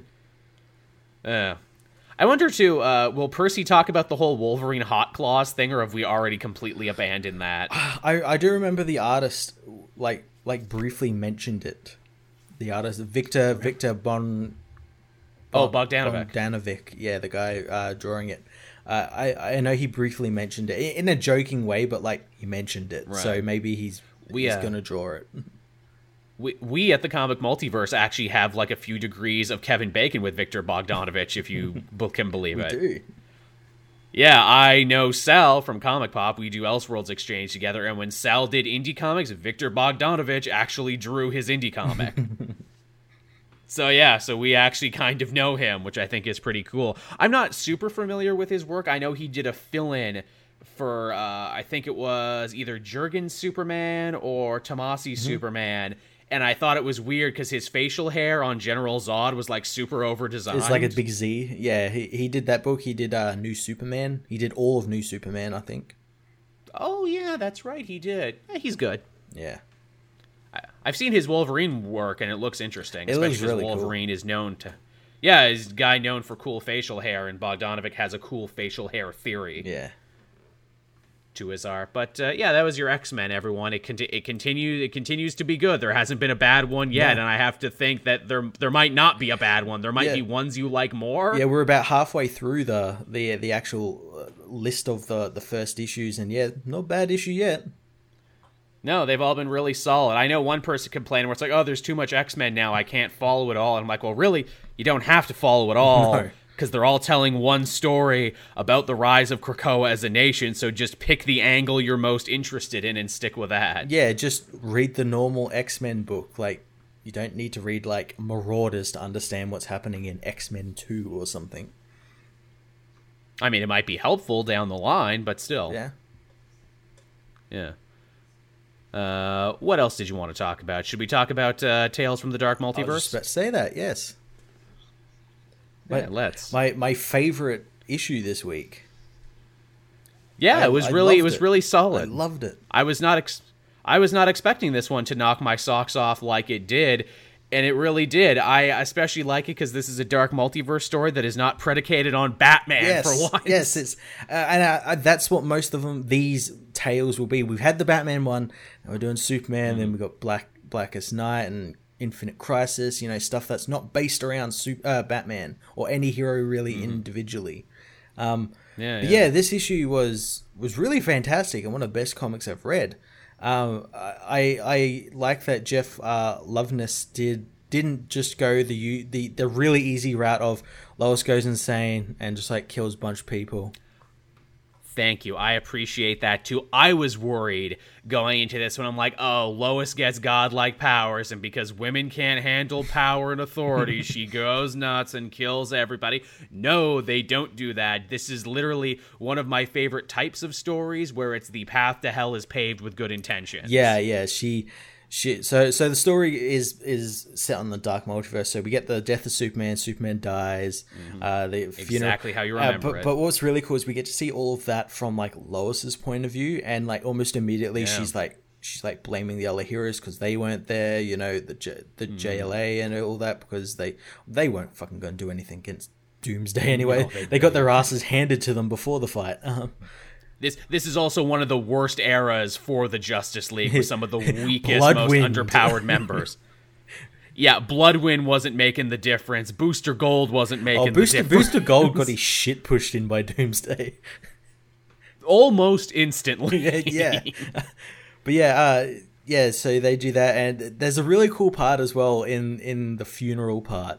Where they have the procession with the heroes like carrying the coffin down the rainy street, and Lois goes like, of course they're there. They want the spotlight, they want the attention, while people who actually loved Clark Kent are like relegated to like the back row of the crowd. And it's talking about her, how she's like way in the back and everything, and she can't obviously come forward or anything. But yeah, I thought that was a nice little part, and in a way it's kind of true as well. It is. They do a really good job building sympathy for Lois's turn to the dark side in this, where you're like, yeah, I'd be feeling that too if I was her. And they, again, bring it back to his parents, who, the only reason Superman was good is because, they took a chance on an alien that crashed down, and, Superman was too good for this world, and his parents weren't even allowed to go to his funeral. Yeah, not even that, like, Jonathan, because of that, ends up being put into a coma thanks to his heart. So, like, Martha Kent not just lost her son, but probably lost her husband as well to this. Yeah. So it's all ruined, and we get to see like Lois like go to work, but nothing's the same anymore because like the world changed for a little bit, but then just went back to the normal stuff with nuclear fallout and arms races, child soldiers. Yeah, all the terrible shit. So yeah, she goes to the Fortress Solitude to give the cape back to the fortress, telling them that they wasted their last opportunity and everything. Yeah, I love that. And that's when the Eradicator arrives, and he says he was late to get... I love that so much. The Eradicator being late is what fucked this up for everything. Oh, I shouldn't have stopped at that space in and out. Yes, I shouldn't have stopped at that rest and stop. Why did I get a haircut? I don't even have hair. Yeah, so he didn't get Superman into the Matrix in time, so his cells couldn't regenerate, so he's fully dead. And the Eradicator can't hold the power of the Matrix in, so they need like a Kryptonian body to give the power to. So Lois suggests herself, even though she's human, and just by like sheer will, basically, she's able to harness the power and become the Eradicator. I do love they leave it open-ended, too, where it's like, hey, taking up this much power, it could kill you or it could drive you crazy. And she's like, yeah, I'm so past caring right now. Hit me with it. It's like, and it did drive her crazy because, like, almost immediately she's like, well, I'm going to make this world, like, a world that Superman, like, that deserved Superman. So she does that by first like rounding up like bankers and like doing like kind of usual Superman stuff, like stopping wars and all that sort of stuff, feeding the hungry. But then she's like, oh, well, what if I just kill the Ra's al Ghuls or the Jokers? What if I took it the next step? It's great, too, the nature of corrupting power. She's like, look, I can hear all these screams, which means he heard all the screams and all the troubles in the world, and he didn't do anything about it. Maybe my husband wasn't as good as I thought he was, but maybe I can be better, and also because I'm human and because I'm a journalist, like, I know who the bad people are. I've always known. It's the captains of industry, it's the corrupt bankers and politicians and warlords, and I could go and kill them right now. Yeah, and she does that. She, like kills like all these people, kills like Intergang, League of Shadows, kills fucking like Joker just immediately, and then Batman's like, oh, I have no purpose now. Yeah, basically. And she really eviscerates Batman verbally where she's like, you know why he let you do it, my husband Superman? It's because he felt bad for you. He pitied you. He pitied you, and he always handled you with kid gloves. And you know what? I'm not going to handle you with kid gloves. Yeah, and just, like, ends up, like, killing Batman. Although Batman gets, like, a really good line in there, where he's like, where Lois is like, I'm not going to let Clark die in vain. And Batman's like, you already did. Oh, I love that so much, and obviously she had to kill him at that point. I love, too, the implication where she's like, look, every fight you've ever had before where you won, every, like, Dark Knight Returns, yeah, he was going soft on you. Yeah, he was pulling his punches. Yeah, because he felt bad for you. And then naturally kills Luthor, who we discover all this new bad stuff he was at the center of, because he always is, and it's like long-haired clone Lex too. Yeah, I love that scene, how he doesn't even like bother to like hide the fact that he's just like, I poisoned the well and blew up the reservoir and I killed my assistant just because I can, because I knew Superman wasn't around to stop me. And the fact that he does this because he assumes like, oh, well, you're the new Superman, Lois. You're going to treat me like he did. Take me to jail and I'll get out. And she's like, nope, not this time. Yeah, how she kills him is so fucking awesome. She like flies him into the stratosphere and he like just burns up because he's got no protection. It's just so awesome. His skin melts off into nothing. Tevi in the chat saying, imagine Injustice Superman meeting this Lois Lane. I think they'd get along. Match made in heaven. Oh, geez, there's a crossover I want. It's like Injustice Superman sees this Lois, and then that Krista Birch song, Lady in Red, starts playing. It's even funnier because she is in red. Indeed. In fact, she's wearing the tattered cape, which is still tattered from the fight with Doomsday, so it's all covered in fringes. I like that. Yeah, so and then we get the usual like reign of the Superman, where instead of 4 Superman, there's no Eradicator this time because she's Eradicator. No. We get the Superboy, Steel, and Cyborg Superman. I love the fact that like she confronts Cyborg Superman, who up until this point was pretending to be the real Superman, like he was in the original reign of the Superman. And Lois was really dumb in that story because she believed Cyborg Superman for way longer than she should. Yeah, here she's like, I ain't believing that shit. You're not the real Superman. I saw him die. And he's like, well, you're smart. I'm not gonna like beat around the bush. Yeah, I'm not the real Superman. I'm gonna blow up the fucking earth.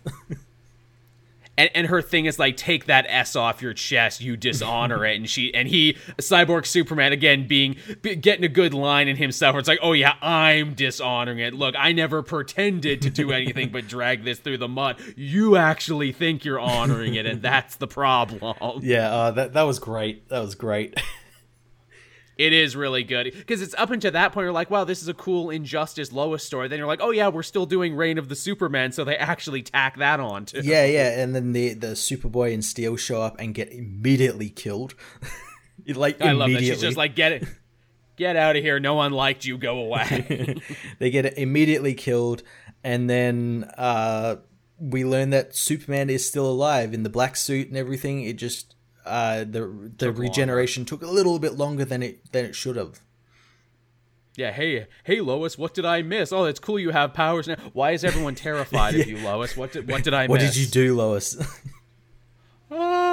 That's such a beautiful moment too, because she's like, no, I was fine, selling my soul and going down this dark path because I knew I would never have to justify myself to Superman. Now he's here and I have no way of defending myself. Yeah, and then the cyborg Superman unleashes like a cannon, which Lois arrogantly goes to stop, and in doing so it dumps all its kryptonite over the weakened Superman and like kills him instantly. Again, meaning that his last thoughts before dying again was how Lois became this evil monster. Yeah, I love that scene. Like, what was the dialogue? It's like the last thing he saw was like the last thing she saw of him was like the terror in his eyes or something. It's beautiful, amazing. As hope dies, and I'm just like, yeah, that's the good shit right here. That's the primo shit. Yeah. This was so cool. So cool. And it could have just been a simple Lois goes crazy and the Superboy and the Super Steel and all that have to stop her. But yeah, Jeff Loveness did something a little bit extra. Indeed, he did. I like the idea, too, that, again, much like in the Injustice universe, it's not like, oh, and then she had to fight the Justice League. Yeah. No, because some of the heroes at that point probably would have been like, no, let her go. Yeah. Hal Jordan would be like, hey, she's doing a good idea. I'm going to go become Parallax now.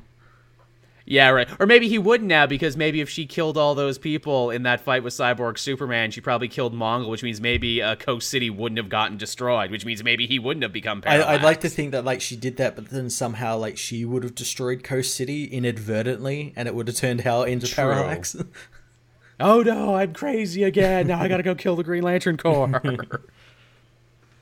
Yeah, this is a fun universe. Well, it's not fun. It's very dark and dour and sad, but it's a very creative universe. Yeah, it's allowing all these creators to be creative and not be restrained by like, oh, where's this in canon? Although DC at the moment doesn't give a fuck about canon. No, they really don't. But yeah, this was a good one. We can agree this was a high point of the week. It was. I'm very intrigued to see what the Blackest Night one next will be like. Same, because again, I think it's got to focus on Sinestro. Mm-hmm. Yes, Sinestro, who becomes like the good guy and like the one who can the White Lantern who saves everyone. Because that's how that story worked. Sinestro became the White Lantern first, then everyone became the White Lantern after. Mm-hmm. But clearly, in this universe, they fail. Mm-hmm. So yeah, that will be interesting to see how that one goes. Especially because Sinestro is one of those characters like Doctor Doom and everything, where it's like, I have one foot in heroism all the time. Yeah. But, what else did we have going on here? We had Joker Killer Smile. Yeah, the only decent Joker book out.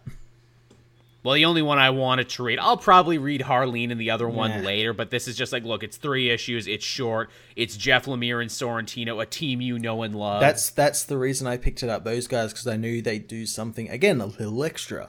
And they do. Indeed, they did. It's kind of cool to see Sorrentino's version of the Joker, because despite the fact that he's been drawing comics for so long, he's never gotten to draw the Joker until now. Yeah, and I actually really like this version of the Joker, where like he doesn't have like some like scarred face, like it looks like paint on his face. He's got like the like bandages on and everything, but like for all intensive purposes, he's just a normal dude. Yeah, with short hair. Yeah. I like that. He didn't give him like a crazy hairstyle. He's just got like short, normal guy hair. Again, that I feel like that's something to do with like him being in Arkham. Like they cut his hair and laced him, threw powdered sugar at him and stuff, and took all his shit away. And again, this story is so self-aware too, because it's a psychiatrist asking Joker, well, what are you? What's your origin? Are you an artist? Are you a magician? Are you a performance criminal? Are you a comedian? And he's like, I'm all these things and none of these things. I keep changing my mind. And it's like, it's a stupid idea to try and get to know me, right? Lots of other people have tried to get inside my head and they've gone crazy and they're locked up in Arkham now. Yeah, and not only that, like the Doctor like posits the fact he doesn't want to cure the Joker. He wants to like find out what he is so he can like put that in with other other inmates and like try and like apply that to other inmates to see if he can cure them, and it becomes like an ego thing, or maybe it isn't. Or maybe he's so far he seems to be doing it for totally selfish reasons, and we think like, oh, is he trying to make some money off this? And then we realize, no, he might also be crazy himself, and maybe it's not about curing the Joker, it's about curing whatever he has. Yeah, it's not the ego thing. He's just doing it to find his own cure, and to do that he needs to study the Joker. Study, I guess, true insanity in a way. Yeah, in its craziest form, and it bleeds on over into his home life, and it's a psychological horror. It's Shutter Island with the Joker. It's you're questioning reality. Everything is really creepy and foreboding, and he's losing time and everything, which that has always scared the shit out of me. The idea of people blacking out and losing time. Yeah. It's great, and again, like as I said in my review, like the Joker isn't even the main character. He's like a force that moves through the characters and like. Dictates what they do, because like when they have an interaction with him, they kind of they feel weird after it and kind of go a little bit crazy, like what this doctor is doing. Madness, it's like gravity, and the Joker has the biggest gravitational pull. Which again, they've kind of been exploring a lot recently in Joker stories, and I think that's the way you got to do it when you're talking about a character who the whole point to them is that they are vague and that, they have no origin and they can fit any slot you put them into. You don't write about them, you write about another character and how their interactions affect them. Yeah. My favorite thing about this Joker as well is that he kind of appears just like completely sane. Like he's not like sitting in the chair cackling and making jokes. He's like talking in full sentences and talking quite like articulated, eloquently to this doctor, and he's for all intents and purposes entirely sane. It's very Hannibal Lecter. If not for the clown makeup, you could easily forget that this guy's crazy. Yeah. Or maybe he's not. I don't know. That's another thing people have been toying with, the idea that maybe the Joker is totally sane and only pretends to be insane. But yeah, it's good, solid stuff, and it's nice and short, too, at only 3 issues, so this is going to be a story with a beginning, middle, and end. Yeah. Which is so rare now in comics to be like, that was good, I enjoyed that from the beginning to the end. Yeah, it is. It really is. Yeah, most def. What else was this week? We had the big finale for Deceased. We did, yeah, and this was a good finale.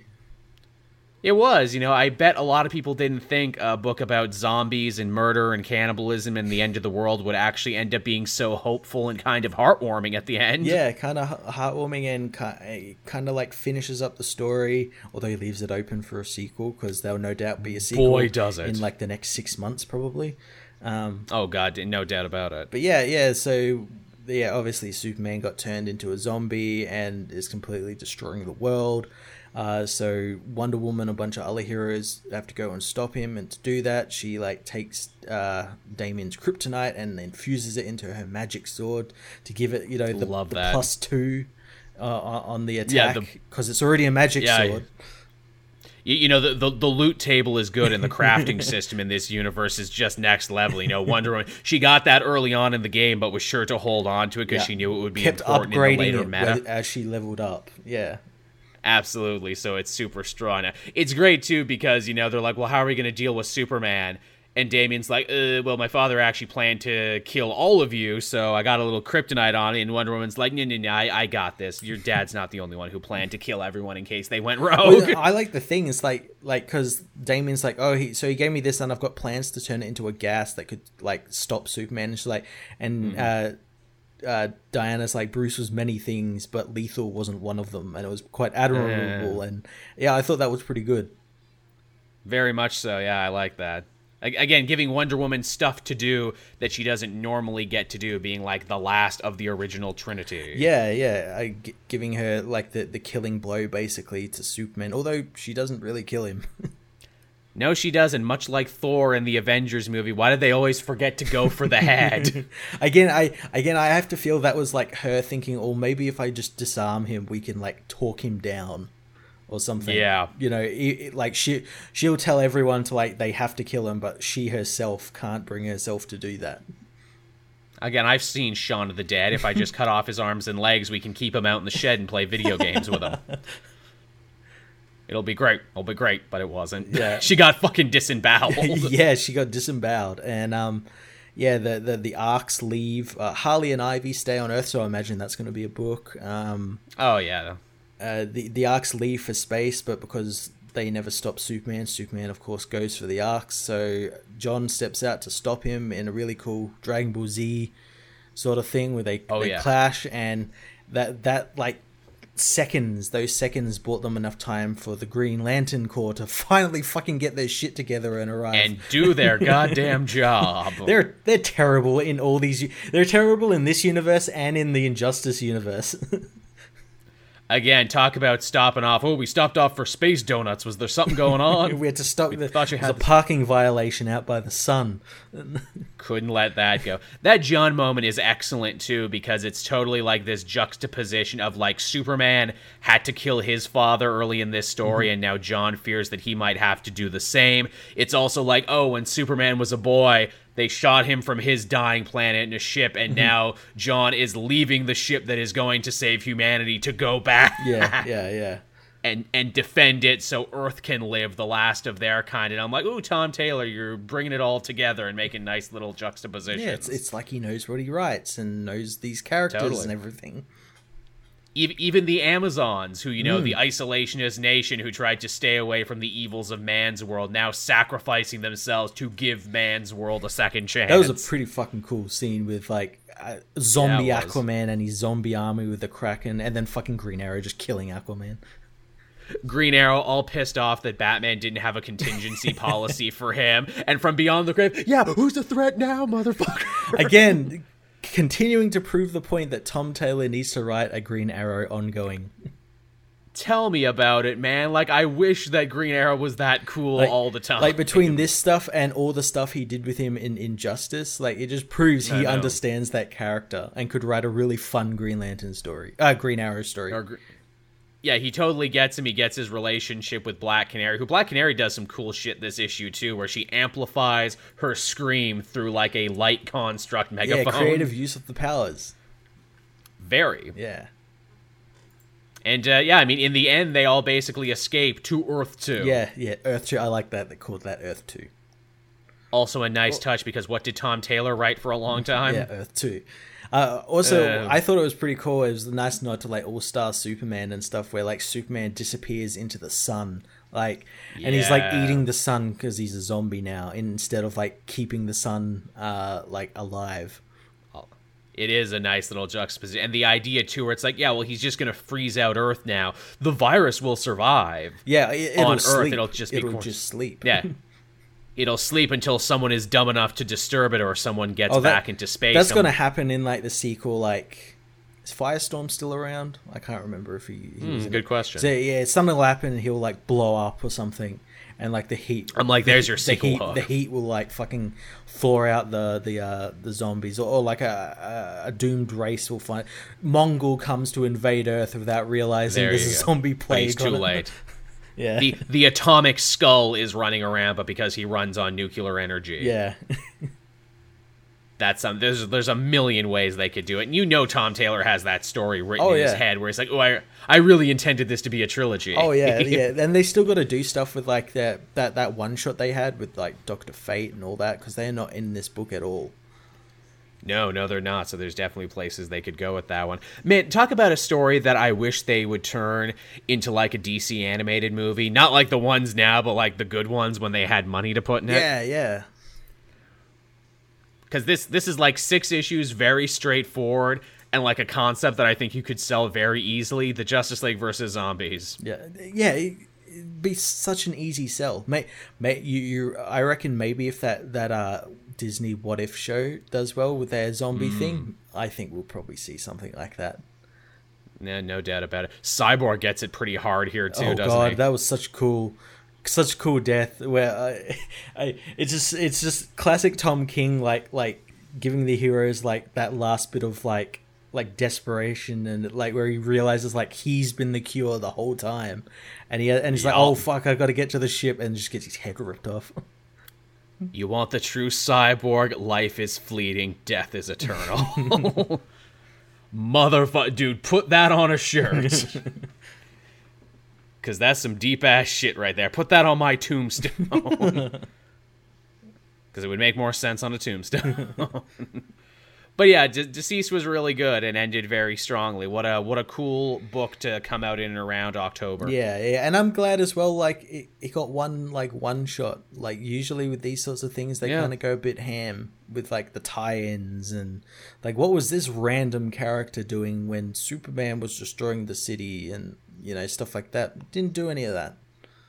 No, they didn't need to. Yeah, it was really solid, and I'm sure when they collect all this in a trade too, it's going to be a good trade. Yeah. Now, did you have anything else? Because that's basically all the big stuff I read. I had Venom this week, but literally nothing happened in Venom this week. No, it's the most skippable issue where it's like, hey, and here's stuff that was happening in the background of Absolute Carnage that you probably already figured out anyway. Yeah, nah, none of that shit. I did the Marvel Zombies Resurrection book. Oh yeah. They also had a zombie book this week. It's quite fucking cool. That's good. So fucking. The Avengers get told by Reed Richards something in space is happening because they got a message from Carol Danvers. They get a grainy picture of what they think is Galactus, and they assume he might be dead.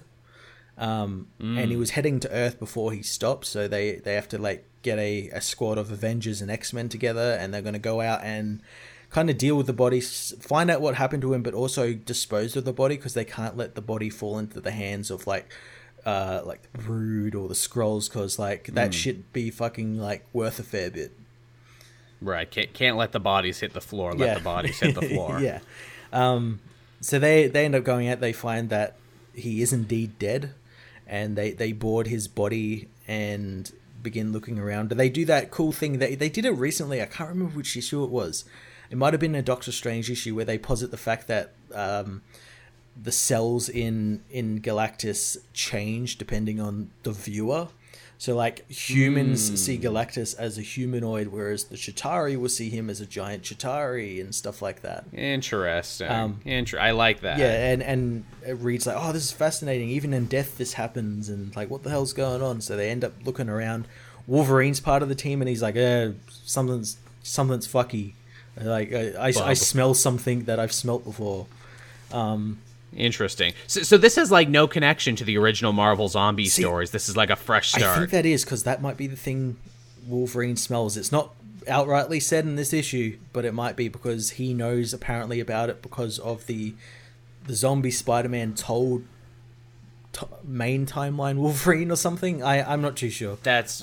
The Marvel zombie books got so weird by the end. Like the first one was cool, but then they did like all these weird crossovers and universe hopping, and like they met Ash from the Evil Dead. And it's like, all right, this has been going on for too long. Yeah, they did all sorts of weird shit. But yeah, they continue through the body, and they find Carol, and she's been turned into a zombie. And not just her, but like whole armies of the like Brood, Skrulls, Kree, the Guardians of the Galaxy. They end up like attacking the team. Magneto gets fucking eviscerated. Poor guy. Thor has to go back to get to the ship to like warn Rhodey, who's on the ship, to like blow Galactus. He gets turned into a zombie by Gladiator. All while Reed Richards discovers that at the center of Galactus, there's like this pod pulsating thing that has what's his name, Silver Surfer in it. And there's a cool scene where like he like emerges from this pod, and then like his silver skin all like rots off, and he kills Johnny Storm. And so they all get fucked up, and they learn that Galactus was actually hollowed out and turned into a ship for this virus, and the virus was going to head to Earth, and that's what it's doing.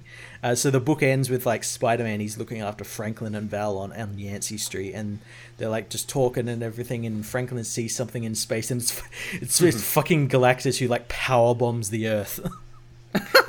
That actually does sound pretty cool. Yeah, it's so fucking cool. I wasn't sure what to think about that Marvel zombie thing, because I thought it was like a brand and idea where it's like, well, this is definitely ran out of steam, but it sounds like they actually, no pun intended, breathe some fresh life into it. Yeah, it's something new. Definitely. And they even say that like the zombies that can talk, they're like, it's like, this isn't what you thought, it's something new. So they're being a little self-aware too. That's fun. Yeah. Was that the only other book you had? I think so, yeah. Yeah, that's about it. That's a good length for a show so far. As always, because we're doing this one live, we'll hang around for a couple minutes more, so anyone who had any questions or any comments or anything here in the chat, Tevya has been filling the cup all night long, so thank you for that. Anyone else who has any other late donations or anything, feel free to come on in. Yeah, cup's almost half full. That's pretty cool. Yeah. Dun, dun, dun, dun. Gian saying this book is based on ideas from Hickman's Fantastic Four. And really, I thought didn't know that. because he did like the Marvel Zombies in his run. He had like the Fantastic Four. He did that were the zombies in that. I remember that. Yeah. That was a while ago. That was ages ago. It was, as the chat says, it's been a long time. I was in middle school the last time I read a Marvel Zombies book. Yeah, me too, maybe? Yeah, it's been a long time. It's been a while. KT saying, seriously, read Harleen. Maybe I will when it's all done, because I know that Story So Far series where I cover a full book, they've all been basically Marvel-centric, so maybe if I want to do something DC-centric. I'm kind of sick on Harley. Like, they never seem to do anything new with her. No, she is very overexposed at the moment. There's no doubt about that. Yeah. Any opinion on the new DC timeline being leaked? Was that officially leaked, like, or is that a just portion of it does? And everyone's everyone's saying this is going to be the end of DC somehow. Somehow. I'll wait till it's done. I'll read Harleen if someone pays me to read it. Well, don't they technically always pay you, Matt, by watching the videos? But people won't. I'll read it and I'll get like 2 views. Fair. When it's all done, I might read it all together, because I am trying to save up. I'm saving up Gotham Monsters right now because I want to cover that all in one I sitting. read the second issue just before we started this. That was a good book. Yeah, it looks fun. It looks like something I would enjoy.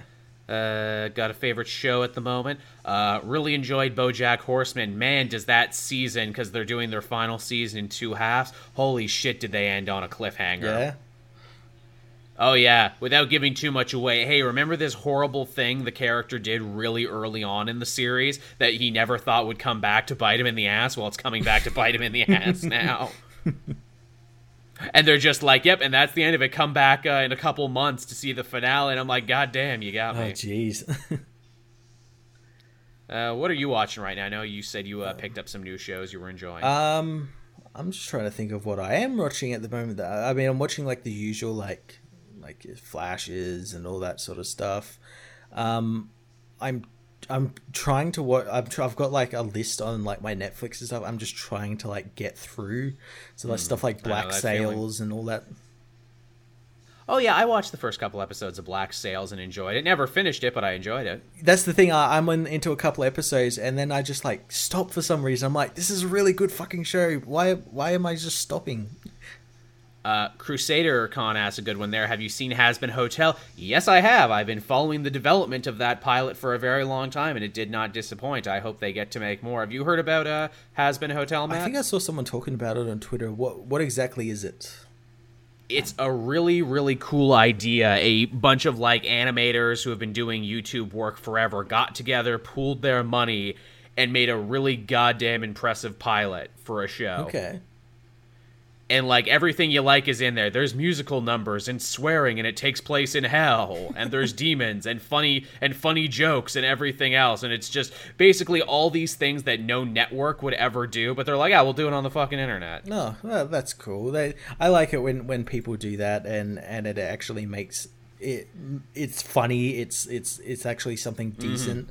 Because there have been times where that has happened and it's just come off as, like, completely cringy. It's been a real, but yeah, this one actually sticks the landing, and it looks really friggin' good too. Awesome, like really nice. Like if you're just a fan of art.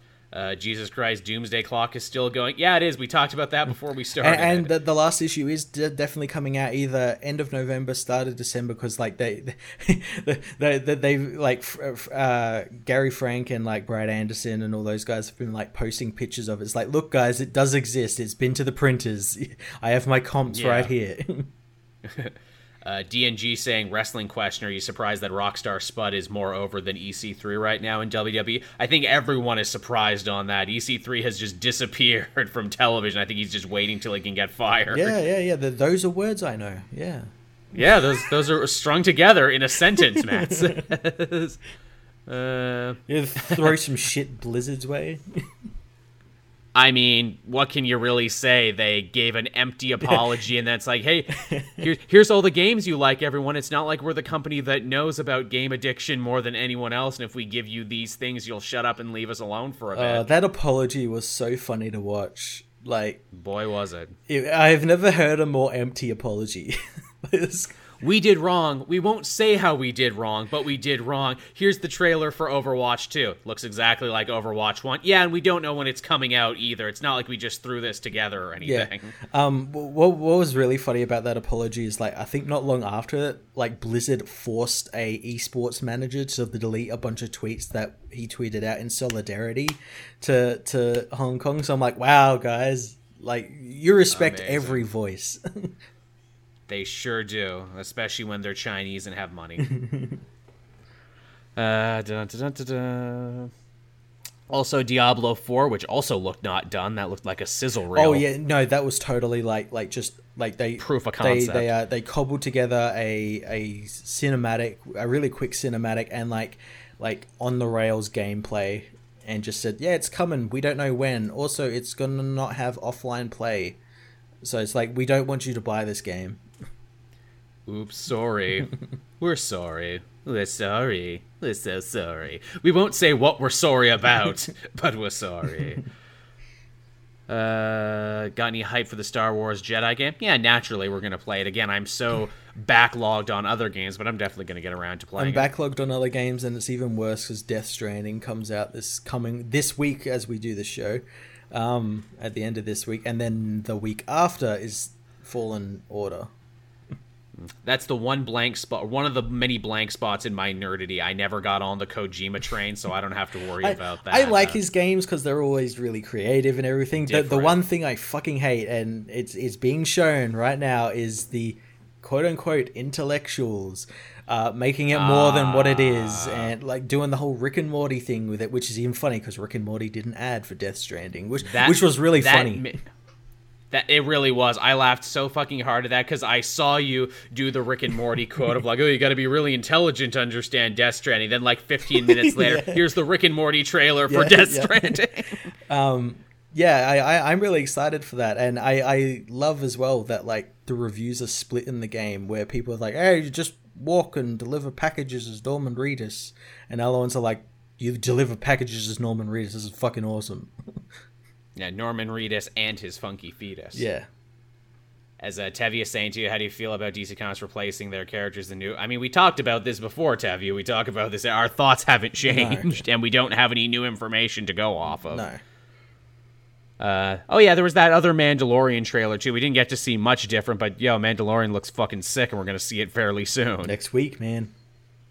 Goddamn. I've been thinking about like maybe doing like a live stream of like me watching the episode, like not showing it on the stream or anything, but like naturally, like just watching it and just hanging out with a bunch of people. Been thinking about doing that. Yeah, that would be cool. I'm sure people would like that. Yeah, I mean, I'm definitely down for it. People talking about Pokemon. Yes, I have plans to get the new Pokemon this month at some point. I don't know when, because like I said, I am inundated with games. But I definitely want to take that ride at some point. In fact, I was even talking to Matt. I'm like, okay, what version are you getting? Because I'll get the other version so we can trade back and forth. I don't even know which version I'm getting. Like, I haven't really like been paying attention to like what's the difference between the versions. I think it's just Pokemon, isn't it? It is, as it always is. Check the wiki. I think, one comes with Tyranitar, one comes with another evolutionary family, etc., etc. Okay. That's about it. I'll get Pokemon because I'm a Pokemon shill. Hey, I just became a Switch owner, so I don't care that people aren't happy. Well, I do care that people are unhappy about the amount of Pokemon. I just want to take this ride, damn it. It's been since Gold since I've taken this ride. Yeah, I haven't played a Pokemon. Yeah, since Gold and Silver. I think that I never hopped on like the Emerald or Sapphire train. Yeah, Gold and Silver. Because I think like the Game Boy Color was like the last console, like handheld console from Nintendo I owned. Same. So, that's definitely going to be a cool one for me. Yeah, I mean, I guess that basically does it for us in the show right now. Thanks, everyone, for coming out. As always, it's much appreciated. If you're a patron, you'll get to listen to the audio version of this before anyone else, the video version to follow soon after. Everyone else, it's Wednesday, 8 a.m. Eastern Standard Time over on the YouTube channel, and yeah. Yeah, thanks, everyone, for joining. Thanks, Tevye and others, for the cheers. Yeah, you're filling that cup up, filling it good, real good. Put it in the cup, put it in the glass. Glass 'em. So, yeah, thank you, everyone. And Matt and myself, we will be back again next week. So until then, Comic Multiverse out. See ya.